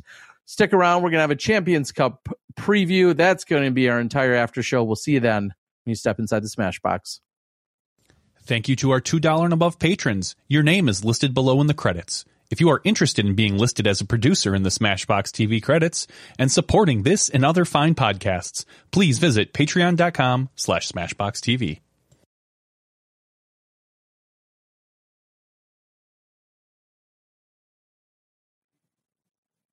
Hello, everyone, and welcome to Smashbox TV's podcast 398's After Show. Don't pretend like we can't sync it up, Terry, just because we're in different areas. Show. Yes, here we are. It's the After Show. We just got done speaking with Dustin, Zoe, and Mark, talking all about the Uplay update. Some incredible things going on. If somehow you didn't hear it or you missed out on it, make sure you go back and give that a listen. But right now, here in the After Show, we'll say the meat and the potatoes here of the show. We'll quickly talk about the PDGA Major. We'll also maybe recap a few things we saw over the weekend. Let's start there. This last weekend, Johnny. PDGA Pro Tour. I thought you wanted to talk about the PGA Masters or something. I wasn't sure. I'm good. This is almost silly to admit. I couldn't name the winner because that's unfortunately how much I paid attention to it. But I do know Tiger finished in 47th or 46th. So what does that tell you? He made the cut, which was phenomenal. And then shot two piss poor rounds, to be honest. His first round, he was only 3 strokes or 4 strokes off the lead, I think is what it was. And he was looking good. And then after that, the second round was a little worse. And the third round was a little worse than that. And the fourth round, I guess, was just like his worst ever at the Masters or something ridiculous. I mean, just as everyone said, just the fact that he was able to make it out there on a kind of a bum leg and shoot the way he did. I think just the length of those things that just eventually got to him, and he couldn't putt. I watched a lot of his highlights. Oh, really? Yeah, he even said it felt like putting practice because he was. Yeah. He said it felt like putting practice because he was putting so much. A couple 3 and 4 putts. He had a good sense of humor about it, but I mean, he was hitting the ball pretty well. It looked like, just couldn't putt it. So anyway, we're not really here about striking the ball. Anyway, Scott Scheffler ended up winning the Masters. He's the number one. He's the number 1 rated player in the world right now. I watched a lot of Masters this weekend. Where was he before the weekend? Number 1 rated. He was number 1. Yeah, again, shows you my disconnect from. And golf. I only know that because they showed the graphic about a dozen times that he became the number 1 rated player. I think it was like 42 days before the Masters. He's the quickest to win a major after becoming the number 1 player. I think Tiger was the second quickest at like 260 days or something crazy like that. So either way, he looked like he's pretty good. So, yeah. Sometimes stats, I think, are obviously incredible and amazing, and I love it when they're just fed to me and I'm not researching them. Sometimes I think they're just so wildly useless and not stats. That one, I know, and I know they're totally. I think some subjective. Some of the facts are useless, not the stats. The facts, which are slightly different. I think, like this is okay. Sure. I mean, this. You're right. Like 42 days after becoming the number 1 player, if he would have been the number 1 player, a couple days later, he had to wait much longer for the next major or something dumb. Yes, everyone looks for something interesting, and that's why we have Statman. I know. You gotta twist it into something. Okay. Well, so that's done. The Masters, which coincidentally, I can only assume even the hotel room I was in probably went for $300 or $400 or $500 over the last few weekends. Certainly not the rate it's going for right now, as I am on I believe the northwest side of Augusta right now. Obviously, the entire world moved out of this area. I can't fathom what it would be like being here and I know a couple of our golfers, Drew Gibson being one of them, were here this weekend, and a lot of our PDGA staff and people have had ties to being at the Masters in some capacity. I can't imagine what this place was like literally a week ago. Well, a friend of ours, just the overall, who is actually she was at least earlier today at the IDGC taking pictures at the Masters. And that's Addie. She came down for Am Worlds, and we've seen her. She was at a bunch of different worlds for many years. She's a photographer. She was just a volunteer. Was a PDGA staff member. Yep, she's a PDGA staff member. So she was doing a bunch of pictures. Every year she's at the Masters taking pictures and doing a lot of different stuff. But let's talk a little bit about the Silver Series event that happened this past weekend. We saw the Open at Tallahassee at Tom Brown Park, DGC, which I assume stands for Disc Golf Center. I only care about one thing. Yes, Terry Was Miller? the ace hit? Was the ace hit? Was the ATV? Was that? Is You would that have heard the about one it. time you win the $25,000 ATV because you hit the ace? Is that the one time you can just go out and rip around on a course after you've won that? And Do you just walk from hole one right to the ATV, and you just get to ride it the rest of the round?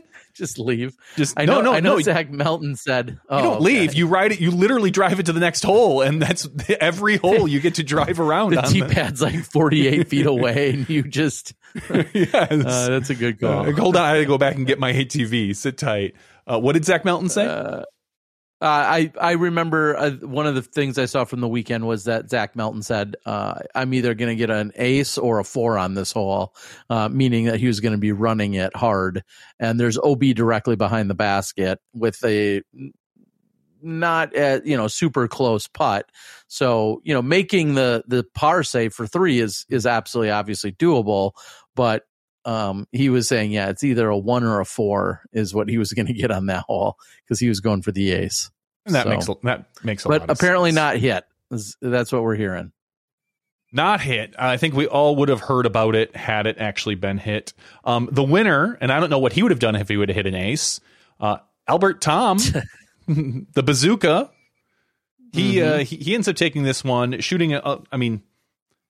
It's tough to call because he shot a mediocre final round. It was I think it was less than 1,000 rated, but he went into the round with a 6-stroke lead.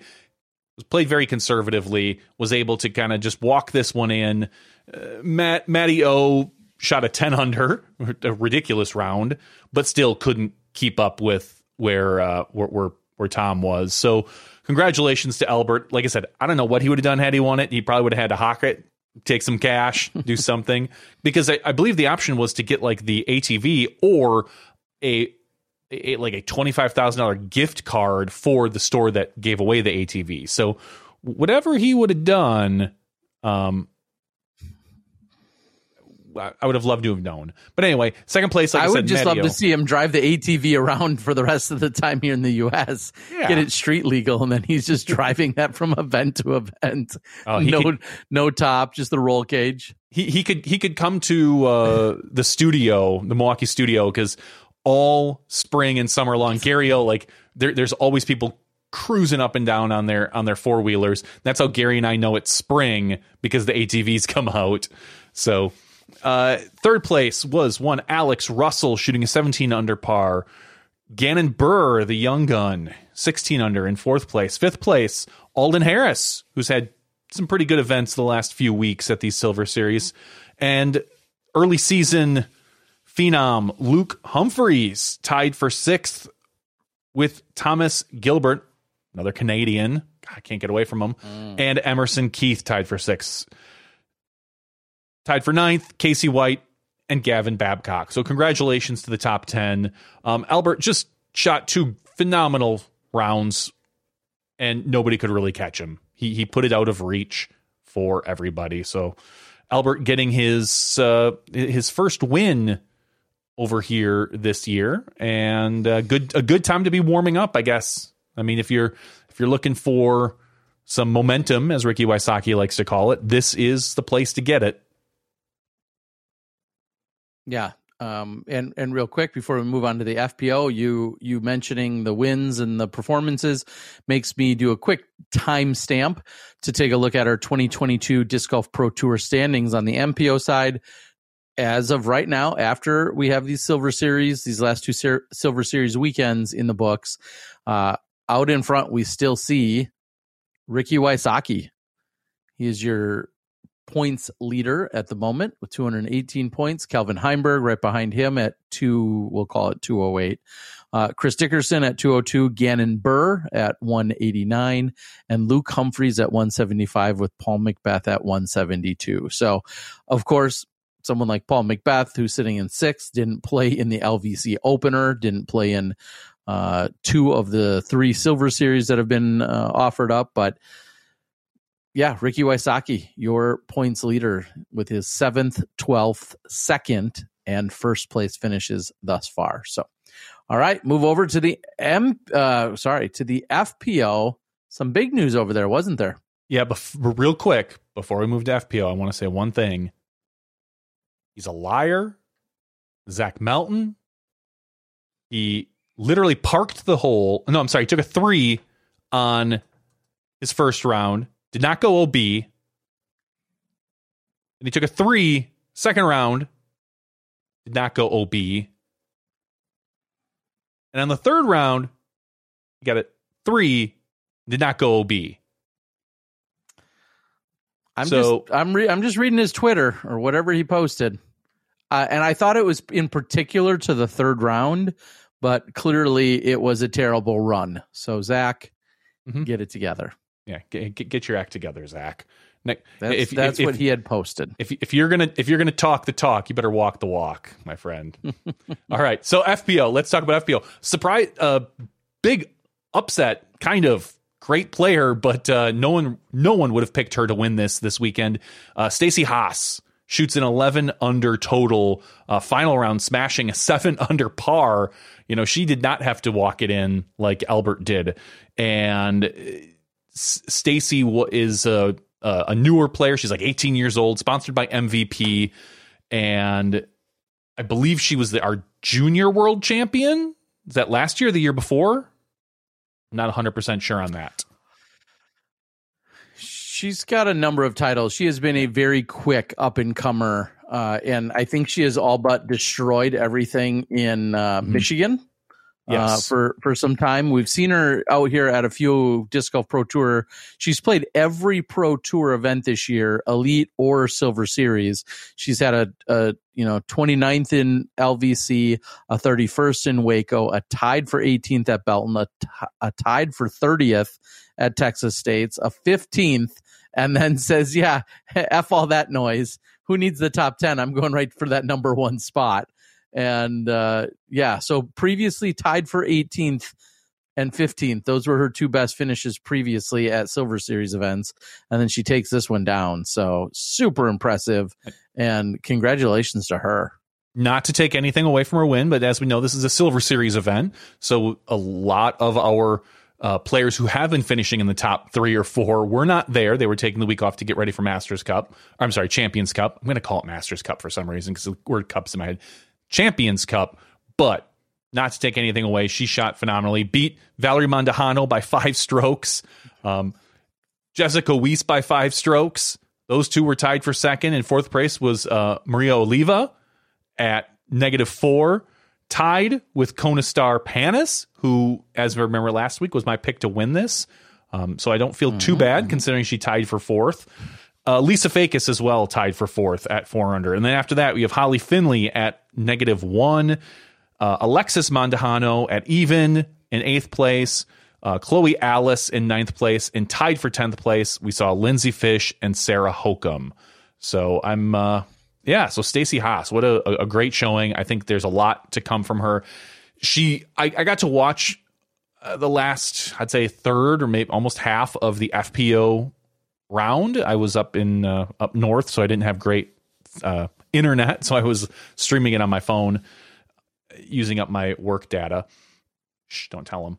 Anyway, Stacey looked great off the tee, honestly, and she was dropping down some big putts all around. She had a chance at an eagle I saw on, I believe it was hole 13, and just a mental lapse. I mean, literally, I think it was a 20-foot putt that she chained out and then missed she chained out on it and then missed the comeback to drop in for a par when she had like a 20 or 25-foot putt for eagle. I thought she had that wrapped up for an eagle the way she had been putting. It was really the only mistake I think I truly saw her make. Just absolutely doing phenomenal things with the disc. So I'm excited to see how she plays here at WR Jackson. If she can keep up that momentum, is our word, then I see her taking easily a top 10 out there. Yeah, I'm just real quick looking back. She last year, long drive competition at Junior Worlds. She took first place at that. She took fifth at the putting. She took second at Junior Worlds last year. But then you scroll up and you see she picked up, I think, 11 wins in Open in FPO division at various events in Michigan last year. She had a couple seconds in there, a couple thirds, whatever, but picked up 11 wins. Doing some work, as I said, just terrorizing Michigan largely last year. Everywhere she played, cashed in quite a few of those. So congratulations to her. I believe she was going to be slated for the Nick and Matt show. She would have been also a great guest for us to have as well tonight. However, I knew we were having Zoe and Mark and Dustin. So, but I think the good news is when you come out and you play that well and you clearly have that much potential, I think there's going to be plenty of opportunities to be able to talk to her in the future as well. So congratulations. Awesome. There's never a bad time for a win. So as you would say, to have her pick that up heading into this upcoming weekend, pretty cool to see. All right. That's what we saw in terms of the Silver Series. Did you pay any attention to any other golf going on anywhere, Johnny? No, it was Silver Series and Masters. Okay. That's really what I watched and took care of this weekend. There wasn't. I saw a lot of players posting on social media at WR Jackson, kind of getting themselves ready for this course. This is going to be it's WR Jackson. It's always a grueling round. It is difficult. It is long. It is heavily wooded. I think we're going to see. You're going to see some players that you don't expect blow up and drop down the leaderboards, and I think you're going to see a couple.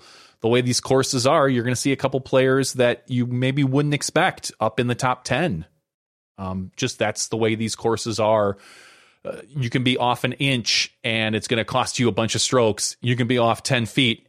And you're going to get lucky through some of these trees. It's going to be interesting from a viewer perspective out here.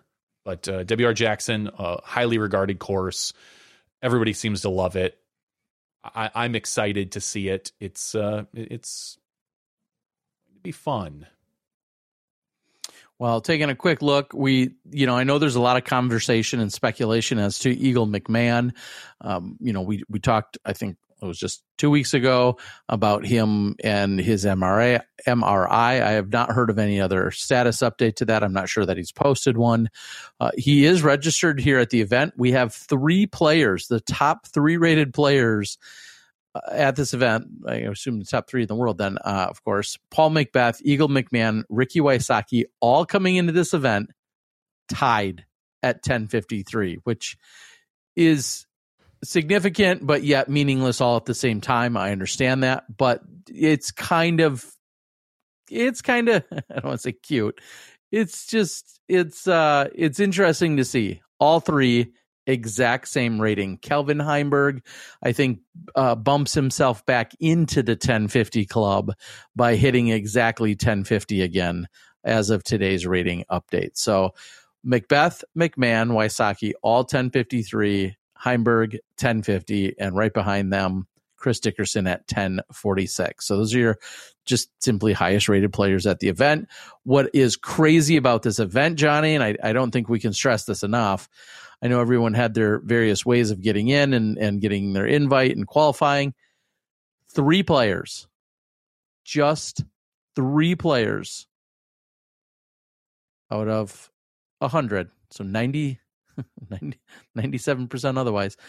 3 players are rated below 1,000. They're the 3 lowest rated players here. Scott Conway, Lance Brown, and Nico Ratia. Anyway, 996, 993, and 990. It's not like they're not good players or great players, but only 3. Sure, the stiffest competition, yes. The stiffest field of all time. Yeah. Oh, yeah. Most certainly. This will probably be the highest. Yeah. Oh, yeah. Hands down. This is going to be. I mean, it has to be with only 3 players rated under 1,000. And for anyone wondering about Eagle, I was going to say, for anyone wondering about Eagle, Presnell on his Instagram showed that Eagle is out there playing and practicing. He's been out on the course since Monday. We can only assume that he plans on playing. I mean, unless something happens otherwise, I don't know about his forehand. I don't know anything else about it. All we know is that he's actually out there practicing, and he's been radio silent.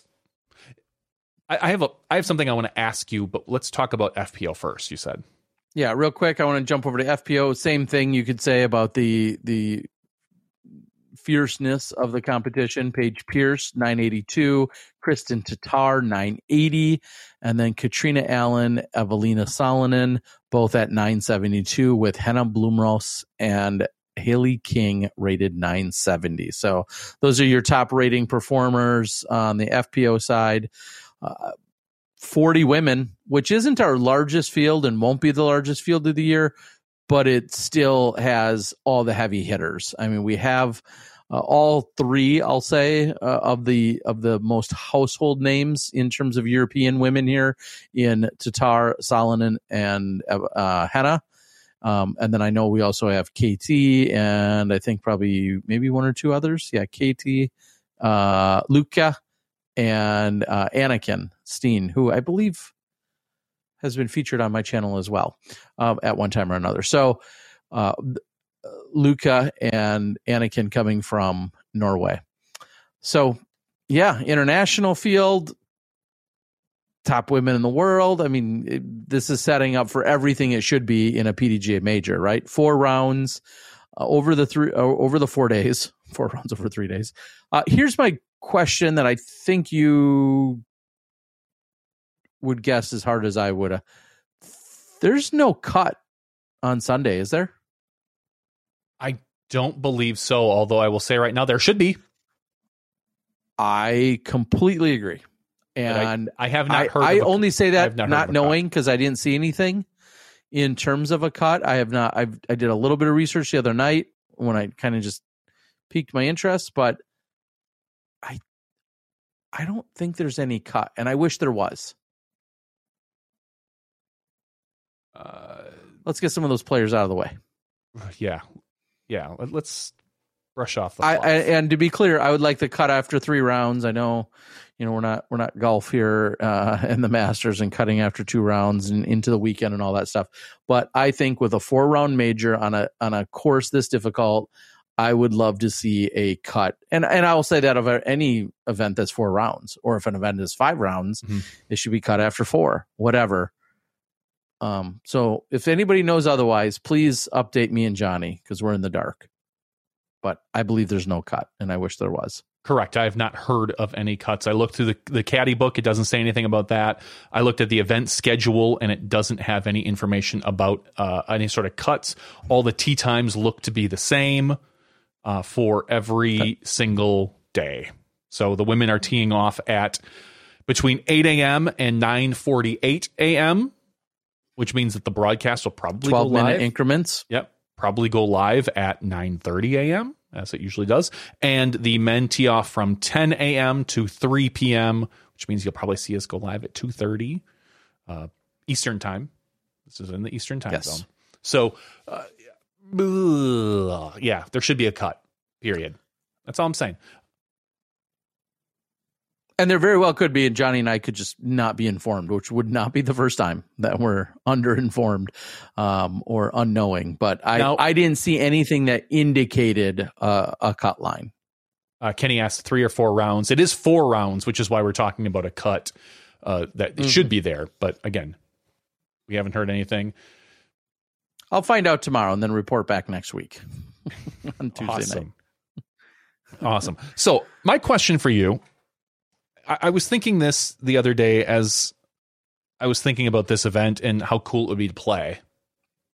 And then I thought, there's never a chance I'm ever going to be able to play this event, which made me think about Worlds. And I'm like, I can never play another Pro Worlds probably. Even if, because I don't believe I will ever be able to get to the skill level to be accepted into a Pro Worlds the way they fill up. And it made me a little sad thinking that you and I back in the day, you'd either get your invite for Pro Worlds or, as I would have to do, register on when invites open in second, third, or fourth wave, whatever wave I got in on, to play Pro Worlds. And I just to be clear, though, we won't be able to ever play Worlds again. Like not everybody can just play like it used to be. Well, correct. But to be clear, are you talking about you never being able to play in Pro Worlds, Open Pro Worlds, or Pro Masters Worlds? Open Pro Worlds. That era is gone. Like, no, I can get into that. I can get into that lazy Pro Masters Worlds. Come on. I don't know if you could. I don't think I could. They probably have a special ban against your ass. Well, probably. But no, just in general, like just I was thinking that you shouldn't. No, I'm not saying. Fair, right? I'm not saying I should get into Pro Absolutely Worlds. not. Yeah. No, someone my caliber right now rated 930. Past that. Yeah, exactly. That our sport has evolved to a point where you cannot. Someone of our caliber is no longer accepted in these type of events, and it's sad on one hand and it's great on the other. I mean, I shouldn't be allowed. No one wants to see someone like me hold up the course. Someone of a 930 or 940 or even 960 rated should not be playing Pro Worlds. It's just a different environment, and someday you're going to be able to tell somebody I played in Pro Worlds, and they're going to look at you like you were never that good, and you have to explain to them, well, back then you could suck and still get into Pro Worlds. So it's just an interesting change and how quickly it's happened. Yeah. I don't know. I guess it's all relative. I mean, I played in 16 consecutive Pro Worlds, of which I would guess 13 or 14 of those I got an invite to do. So maybe it was all 16. I don't remember it now. But what I'll say though is, we played a lot. I agree. We're past that point. And I'm not mad at that at all. Of course, I feel fortunate that, we had the opportunities we could at the time, but I'm totally good with us not being able to. You feel like that's the way it should be, right? You're playing for a world championship. Mm-hmm. Some scrub off the street shouldn't just be able to sign up and go play. And I know they've implemented a new, ratings threshold that regardless of how many, I don't know, was it regardless of points? That's a good question. But there's a ratings threshold for people to be able to even play in certain tier of events now. But I'm good at it kind of adds legitimacy to our sport a little bit. I'm 100% for it. Somebody who just picked up disc golf last week and signed up for the PDGA can't get on the waiting list and then get into the World Championships. Like, I'm okay with that. As am I. And you don't belong at Worlds. No, I don't. Nor do you. You barely belong on the sideline at Worlds. That's not funny. God, I think I'm going to hire Nate Perkins. I'm going to hire Nate Perkins for your job. Anyway. It's just it's just a funny changing of the guard, a changing of the era. We've talked about it in the past. Just it literally struck me as I was driving the other day, and I was just like, oh yeah, like it was fun to play Worlds, even though I knew going in that I had zero chance of winning, much less barely of cashing if I was lucky, of which I never did. I never made a cut at Worlds, for crying out loud. In the I think the maybe half dozen Pro Worlds that I played. So, yeah, made me sad a little bit for a bygone era. Yeah, well, that's where we're at. So, it is what it is. Oh, Kenny Drew, don't get me started on the Final Nines. I think we should still have them. Yeah, I agree. Anyway, I don't know if there's a whole lot. I don't want to say.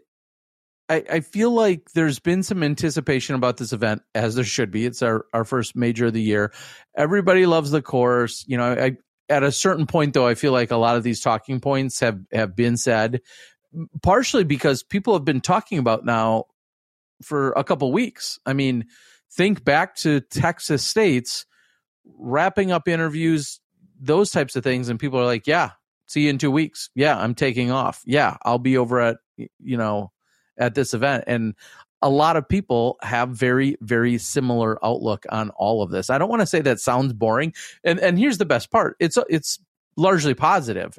Everyone agrees, almost everyone agrees, they love the course. Okay, well, what's the next talking point?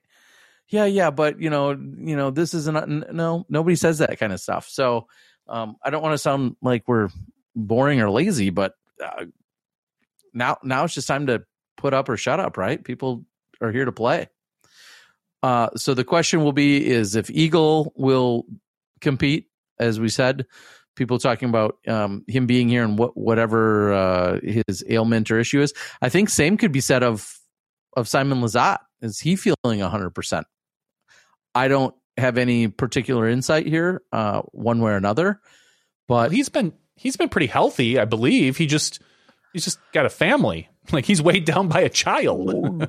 Correct. Not only that, but just overall, his overall health and preparedness, I think, are the large questions at hand here. So, well, certainly, I mean, you can definitely question his preparedness because he's a new father. I mean, yeah, of course, yeah, and I don't really question it. It's just more of that's a statement of fact right now. Is that's a consideration. Let's read a few things off the board, and then if we don't have anything else that jumps up, we can start to call things here. There's some conversation about Final Nines. We saw that, and NBA fans. I'm pumped for the cooking show, a Nate Perkins cooking show. I'm not sure if that's what you guys are talking about, but that seems like it could be a good hot take. Is Nate known for his cooking? No, it was. I don't know. Was that a joke? I think it was a joke related to another post. Okay, I want a double G cooking show. I want a double G cooking show. Disc Blaster, after some questionable comments tonight, comes in with hot take: Elite Tour Series card holders should not be allowed in Silver Series. I disagree right now. I think we could get to an era, I think much like me pining for days gone by, I could see in a couple of years that being the case. Throw, a couple more Elite Series into our area or into the year, and Silver Series just becomes some events that, I'm sorry, you're an elite member. You're not allowed to play in this event. It's just such it is a funny concept within disc golf of saying, hey, you're too good at this game. We're not going to let you play here this weekend. It's not a matter of being too good, though. It's not because you're an X-rated player. Not X-rated, a certain rated player. I mean, if you're X-rated, you probably aren't allowed to play for other reasons. Hey, sir, please put your pants back on. No, if you're of a certain, take a local player like a friend of ours, Scott Bertard. Peak over 1,000 rated. Whatever. If he had excelled to, let's just say 1,020, 1,030, but never joined the tour, that wouldn't preclude him from playing there. The reason I believe we will see this in the future is because they are part of a specific tour meant for them, as opposed to this sub tour or this B-level tour, this beginners tour, this feeder tour. If you're not meant to be fed up to the major leagues because you're already there, then you maybe in the future you shouldn't be allowed to play there. Not because you're too good, just that you're already in the big leagues. Too good. You can't go to the minor league. You can't. There's now. Maybe we have a rule. I think like it depends on who's running that tour and what the name of it is. Because if it's a Disc Golf Pro Tour Elite Series event, I feel like that gives the Silver notion Series that aren't Elite Series events. I know. I'm just saying, I feel like it gives the notion that it's still part of the Disc Golf Pro Tour, and therefore Pro Tour players, any Pro Tour player, if eligible or qualified, I just don't like the idea of being overqualified or It's okay. not, again, in the future. But again, we'll see. Yeah. I don't think Dustin, we're going there for another couple of years at best. At least I would say 2 to 3 years before that is seriously broached. Correct. We may be a little ways off before that becomes an actual issue. Some people talking about whether it's minor league and whatnot, and if that's where it could go. Dustin Moray asks out there, should we be more concerned about UDisc stats being inaccurate? From firsthand experience at Tallahassee, it was clear the fairway hit percentage was way off for some players. Here's, I think that's a valid question to ask. The main challenge to it, from what I've experienced, is we're relying on local volunteers at every single event to show up, and with some brief training, which is provided thanks to UDisc and someone else on site, but to show up and then to make their best judgment as to where the disc has landed, and that's what then generates the stats. Is it perfect? No. Will it ever be perfect? No. Could it be better? Sure. Maybe I brought this up one other place. It would be cool if we had some kind of stat, or stats isn't quite the word, some kind of track record of someone who has done UDiscing, because then you would have to think, hey, the tour has rolled into my town for the last 4 years. I have UDisced 2 rounds a day for 3 rounds. So I've gotten 6 times 4. I have 24 UDisc opportunities under my belt. Now, they might still be doing them poorly, but the point is they've done 24 of them, as opposed to Joe Fan, who just showed up this morning, has never done it, and now is scared to, touch the slider because they're watching their favorite, pro player. I don't have a perfect solution to it, because again, we're heavily relying on volunteers with a little bit of judgment. Now, here's where it can be eliminated. It usually is pretty clear if you're inside or outside of circle 1. What's tough is, okay, are you 78 feet or are you 88 feet? I mean, some of those things, short of having your own rangefinder and running up after somebody cans a long one, you're never going to get that perfect. I mean, we've seen some pretty erroneous distances listed on a few shots. So I'm not making excuses, Dustin. I hear what you're saying. I guess we have to also keep in mind what kind of stock are we putting in some of these statistics. Correct. Some statistics, if they are subjective, fairway hits, as you said, how big, take hole 1 at Texas State. Where does the fairway end? If I'm 50 feet to the left of the basket because I hyzer out, but because I didn't want to BOB, and it's still kind of short grass, is that still the fairway? Some people might say, no, the fairway goes from the tee pad, about 40 feet wide straight to the basket. If you're outside of that, you're off the fairway. UDisc has some, I believe UDisc has kind of some suggestions. They have about definitions. That. Yeah, I was just going to look them up, but because they do have definitions. Something like that, you'll never be consistent. Now, and as you said, we do have definitions for, it's like it's 12 feet for a bullseye. I'm fairly certain. Then we have, 10 meters for circle 1, 20 meters for circle 2. And then, as you said, after that, it gets a little gray. Those should be, and put that in quotes, pretty accurate. I feel like the statistics, as someone said, the statistics are trash. I don't agree with that. I think that in the grand scheme of things, the outliers will be probably kind of just washed away, as opposed to I think our stats are relatively accurate. Relatively. Yeah, I mean, and you're going to see outliers. Like you got to assume scorers. they're going to even out. Correct. That you're going to wash out those statistical anomalies in the long run. When you look at, we'll just use this last event. If you look at Tallahassee and say, oh gosh, I know it says Zach Melton, dropped in a 5-footer, but that was definitely 12 feet out, just outside the circle. And the guy put, he put 5 feet, like it looked like a tap in from his angle or something. Like, okay, you can look at that and say, well, that's one putt. Does it throw off his circle one putting percentage by 5 percentage points? Maybe. But again, like statistics, if you look at this in the year-long range and that one putt, or if there's 1 or 2 putts off, what's that going to change his percentage? Maybe a point, maybe throughout the whole season. Maybe a 1/10 of a point.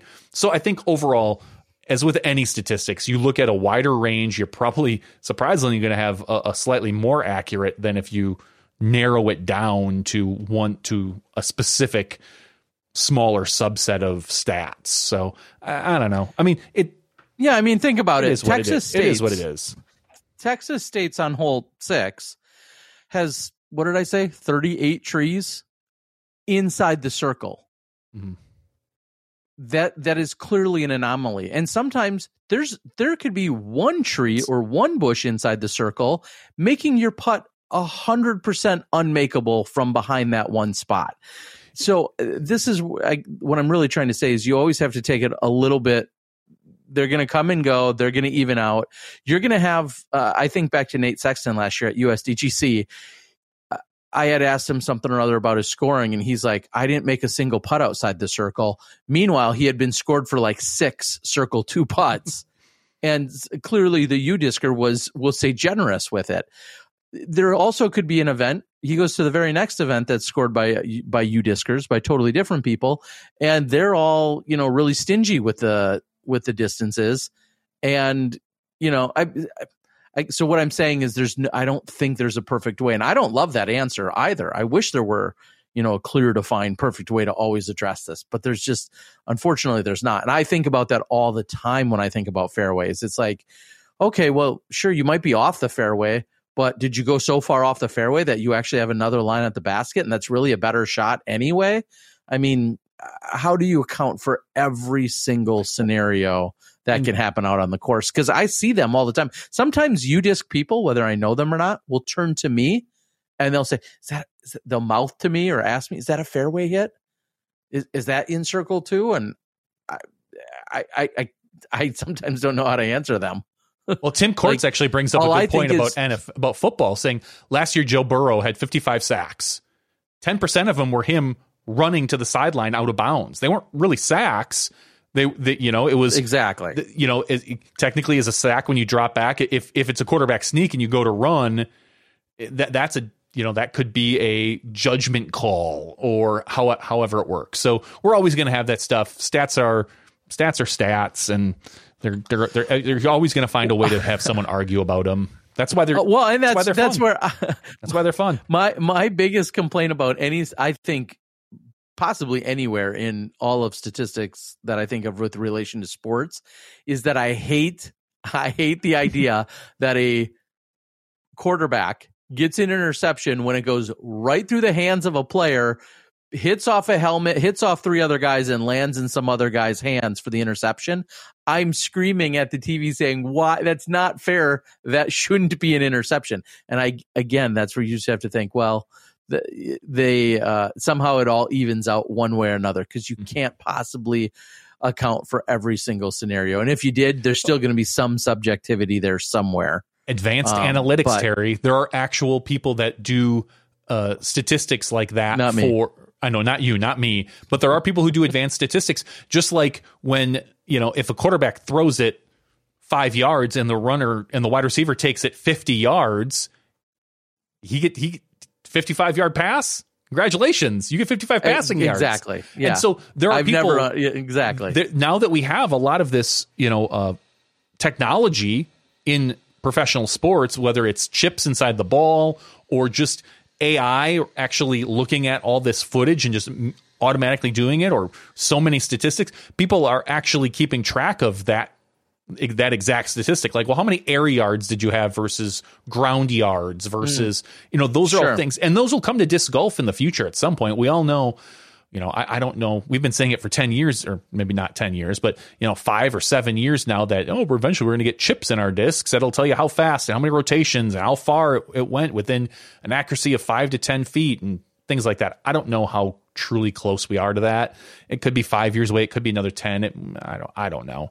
But I do know that as our sport grows and progresses, and as technology in general grows and progresses, at some point we'll probably be able to start feeding our footage into computers. And I've already started to look into this stuff, and have AI just kind of burn through some of our footage and be able to tell you with a pretty relatively accuracy how far away somebody really was. Who it is, so you can automatically create highlight videos like, I want all the Paul McBeth shots. Well, I know what Paul McBeth looks like. I'll take clips and shove them at you. And I think we're going to get closer to that type of thing. It'll be slower than a lot of other sports because it always is for us. And, because we're small and we're going to, we'll grow.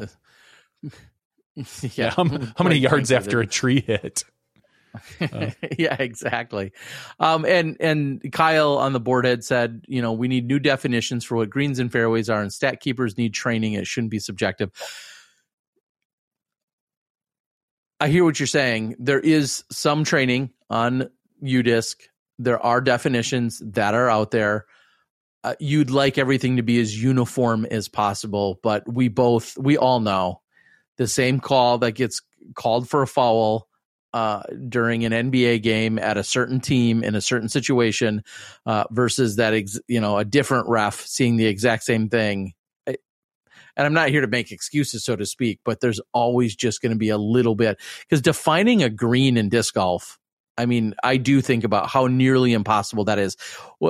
You're telling me the green on hole 1 at Texas State's is like any other green we'll see this year? No, but I think not. To me, the green is anything inside of circle 2. The green is where you're even putting. When there's OB? Yes. Even when you, so the green there can be OB in your green. The OB that's 9 feet behind hole 6 that has 38 trees inside circle 1.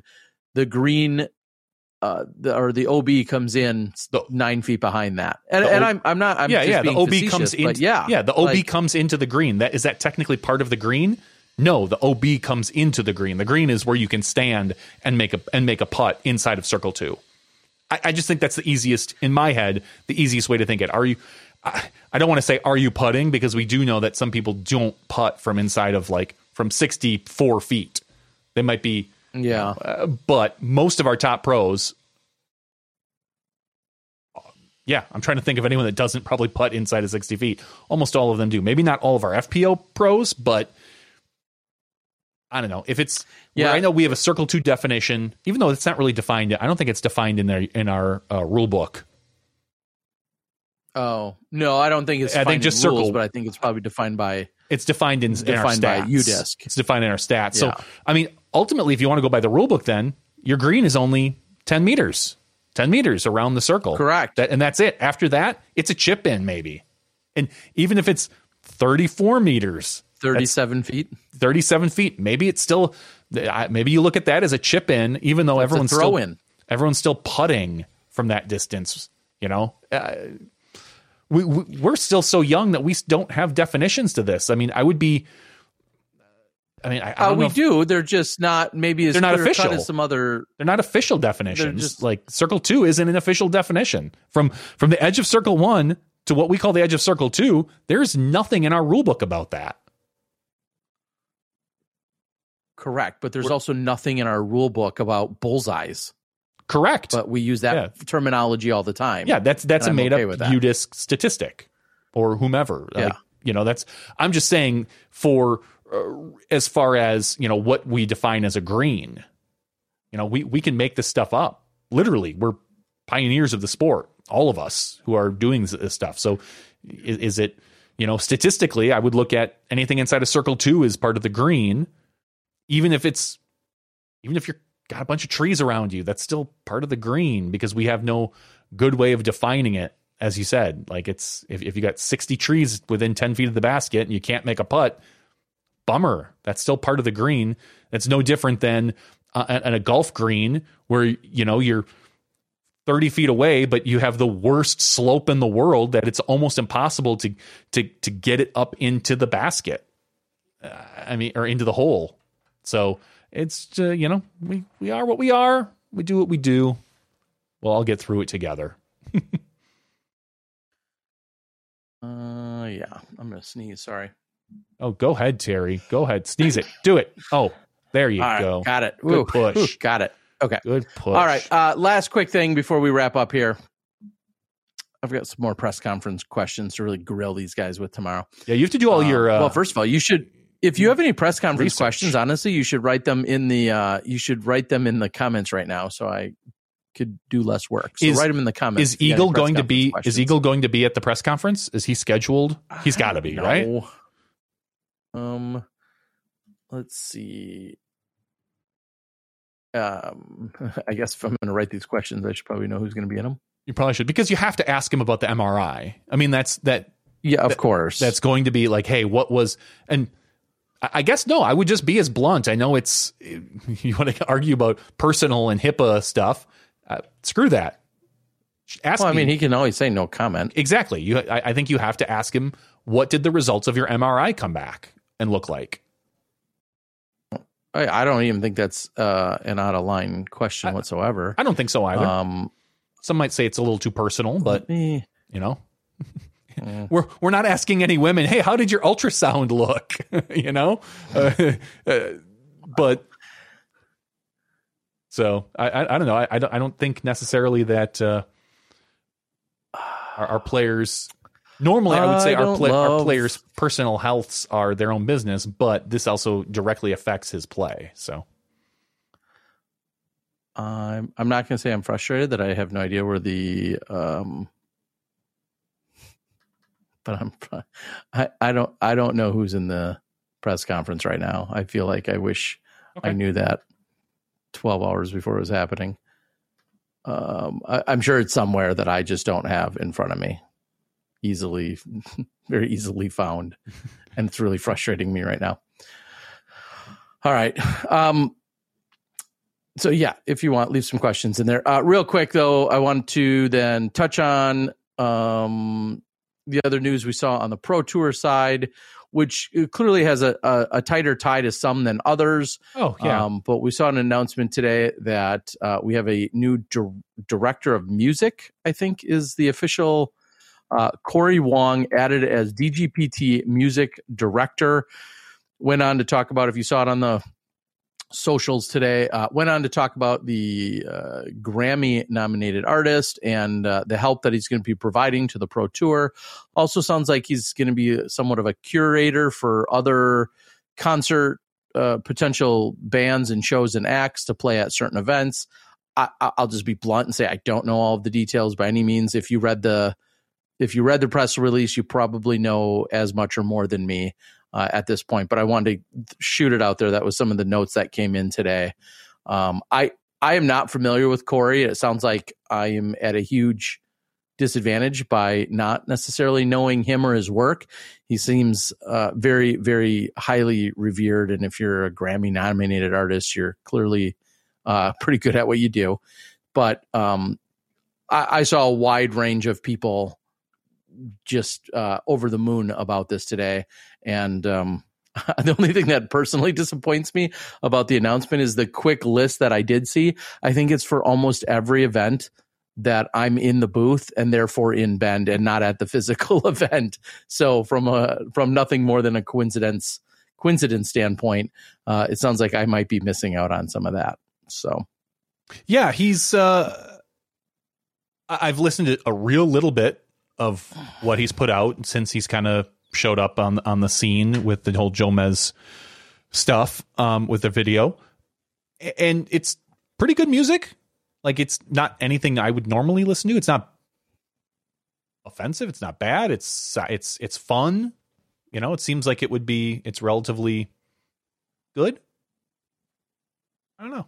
So I'm just assuming as much, and he has he's clearly a very large following, and I think a very to be dedicated. Fair, when you say something is cult like, that usually means it has a small following but very dedicated fans. I didn't say cult like. No, that's literally I think what the press release may have said. That's where I think I read it, and I kind of chuckled. Really? It was like his cult like following, and in general, I think that's a funny term. But yes, he's not extremely well known outside of in a lot of mainstream stuff. Like I think you could probably ask most people on the street and they'd have no idea who he is or any of the bands he was in. But the people that do know him follow him very, very, very prolifically, I would say, and like him a lot. And so I'm excited to kind of listen to some of his music. Seems really cool. They're doing 6 concerts. Well, the word cult was not in the press release. I just want to put that out there. Then maybe it was the Wikipedia that I had read. Okay. Anyway, go on. Because I read up on him more after this announcement. So literally the word cult like was brought up in one of the things I read. So it's not my thing. Maybe I'll make shit up. I don't care. Anyway, they're doing 6 concerts, 3 of which will be with Corey Wong and his band, the Wong Notes, I believe. And 3 of them are going to be picked by him to whatever concert or whatever band that he cultivates or decides to find a way to bring in. And now my question is kind of, I'm really excited. I think this is a really good idea for the Pro Tour. I like the idea of concerts. I just don't know logistically, and that's the first thing I think of. I'm like, are these going to be at the courses? Are these going to be at establishments outside of the course? Because if it's an establishment outside of the course, do people? I know they're kind of selling tickets to these things. Is that more of a? They called it an add-on, but is it more just like, hey, this is sponsored by the Disc Golf Pro Tour? That's why Corey and his band are here at a venue 10 miles away from the course Saturday night. I don't know. Yeah, to me, if it's not at the course, it doesn't make as much sense. And that's my only thought. Or I think it's kind of answered where it says appearing live at the Des Moines Challenge. I mean, again, you're right. It doesn't explicitly say playing at Pickard Park off of hole 3. Correct. But when I see appearing live at the Des Moines Challenge, the Green Mountain Championship, which has the fall festival right there, and the Tour Championship, which is at the Rennie course, at OTB Open, I think of the golf course. Portland, I think of the golf course. The Preserve, I think of as a private golf course. To me, that tells me that, and again, it's nothing more than an educated guess because I'm smarter than you. That tells me that these will be literally on site. Is my guess. And like you're saying, if it's an off-site venue or experience, it unfortunately is going to lose some of that momentum getting players or spectators to travel from the Preserve to say 9 miles down the road to the next outdoor concert venue. Mm-hmm. I think if it's physically on site, which most of those places sound like they set up for, that's what I think we'll see and experience. But that again, and I was wrong one other time. Yeah, it wasn't addressed in the actual press release. It was actually, I think, Ultra World followed up and said that the concert's planned to be held Saturday evening prior to Sunday's round. We are not finalizing details on the venues, but they're all going to be at least close or at the very least, within close proximity, if not at the venues themselves. So ultimately, nobody knows for sure. It's hopefully they'll be on site because I think that's going to be better off. If it's not on site, I feel like it loses a little bit. It could still be kind of fun if you get a discount to the concert ticket or your admission to the event gives you a concert ticket to bring in. So, but I think if the goal is to introduce people to disc golf that know Corey, then it should be at the course. If the goal is to add value to your on-course spectators, then I don't necessarily think it matters if it's at the course or not. Because if the goal is just to add value to your ticket, like, oh, awesome, I got a VIP ticket, I get to sit here at the course, and afterwards I got this ticket to see Corey at 9:00 at whatever local establishment. That's awesome. I flip a coin as to what you're looking for, but either way, it's a really cool value add, and I'm excited to see where it goes from here. We're getting dangerously close to the exact the exact vision of Steve Dodge and what he wanted these Pro Tour events to be 6 years ago. I'm waiting for them to announce we're going to have special games at our thing. Look, we're going to stack some baskets up, and you're going to be able to, as a spectator, you're going to be able to play these carnival games. Literally, I'm waiting for the next announcement, and it'll be all full circle as to exactly what Steve Dodge announced year one of the Pro Tour. Exactly. Well, it's pretty incredible. And then real quick, before we close out and end it for the night, speaking of, I'll say Steve Dodge and really Maple Hill in that area, it sounds as if they had a very significant and tragic loss. A gentleman who I'm guessing I had interactions with at some point, very beloved member of the community. Unfortunately, it sounds like he had passed sometime in the last week. I think it was since our last show. And we saw a lot of love and outpouring and support that came from the entire Maple Hill community. And so, of course, anytime we lose any disc golfer for any reason, it's always tragic. And it sounds like this gentleman had gone far too early. And so big hug and love to everyone out there. What I took away is, unfortunately, he maybe didn't realize all the hearts and the love and the joy that he brought to everyone else, because they're then just flooded my Facebook, my feed anyway, where I saw so many people with their outpouring of love for him. So it's certainly too bad that he's no longer with us. But anyway, I wanted to get that in there. We know, tell everybody you love them and check on people, make sure they're doing all right here in our disc golf community. You never know what people are going through, right? So that's right. Let's close it out. I'm going to thank yet again in the regular show. We talked to Mark, Zoe, and Dustin. Got some great Uplay updates. It sounds like they continue to do amazing things.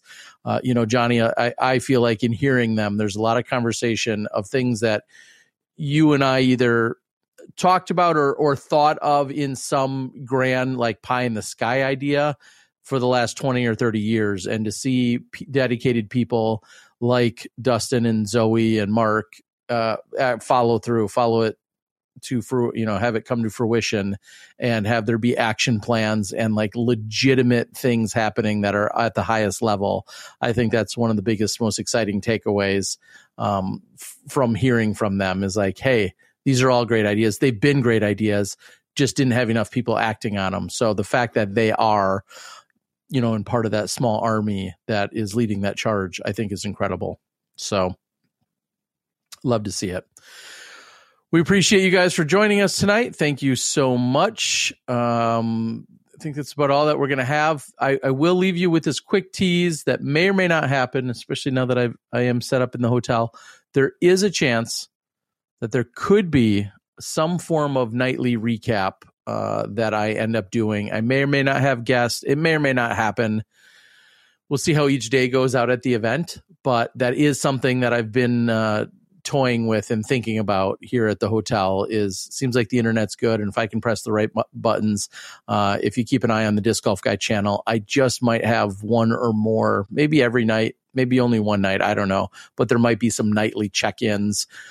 Sometimes you guys know I like to grab a beverage and recap the day, and that just might happen. So put on the purple light. Come on. Let's keep it PG here. You guys are thinking I'm going to get drunk. That's just ridiculous. I will not do that. I will enjoy spending time with you guys.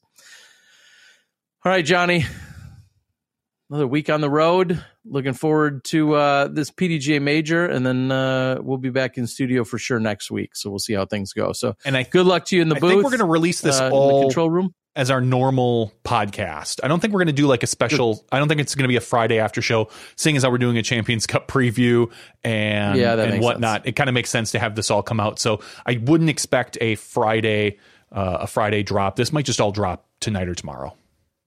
Drop it like it's hot. For Johnny V, I'm Terry Miller, the Disc Golf Guy. That's been podcast 398's after show. Thank you guys for joining us. Enjoy the major. Enjoy all the action this weekend, coming to you live from Augusta, Georgia.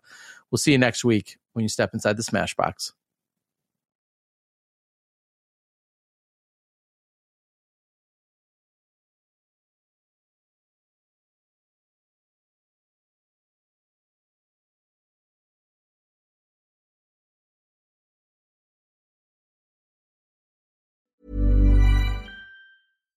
When you make decisions for your company, you look for the no-brainers. And if you have a lot of mailing to do, Stamps.com is the ultimate no-brainer. It streamlines your processes to make your business more efficient, which makes you less busy. Mail checks, invoices, legal documents, and everything you need to keep your business running with Stamps.com.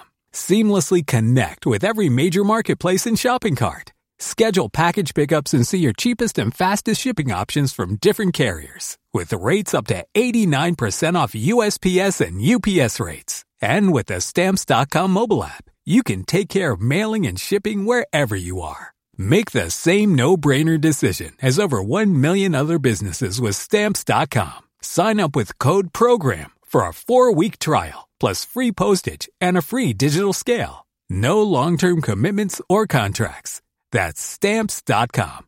Code PROGRAM.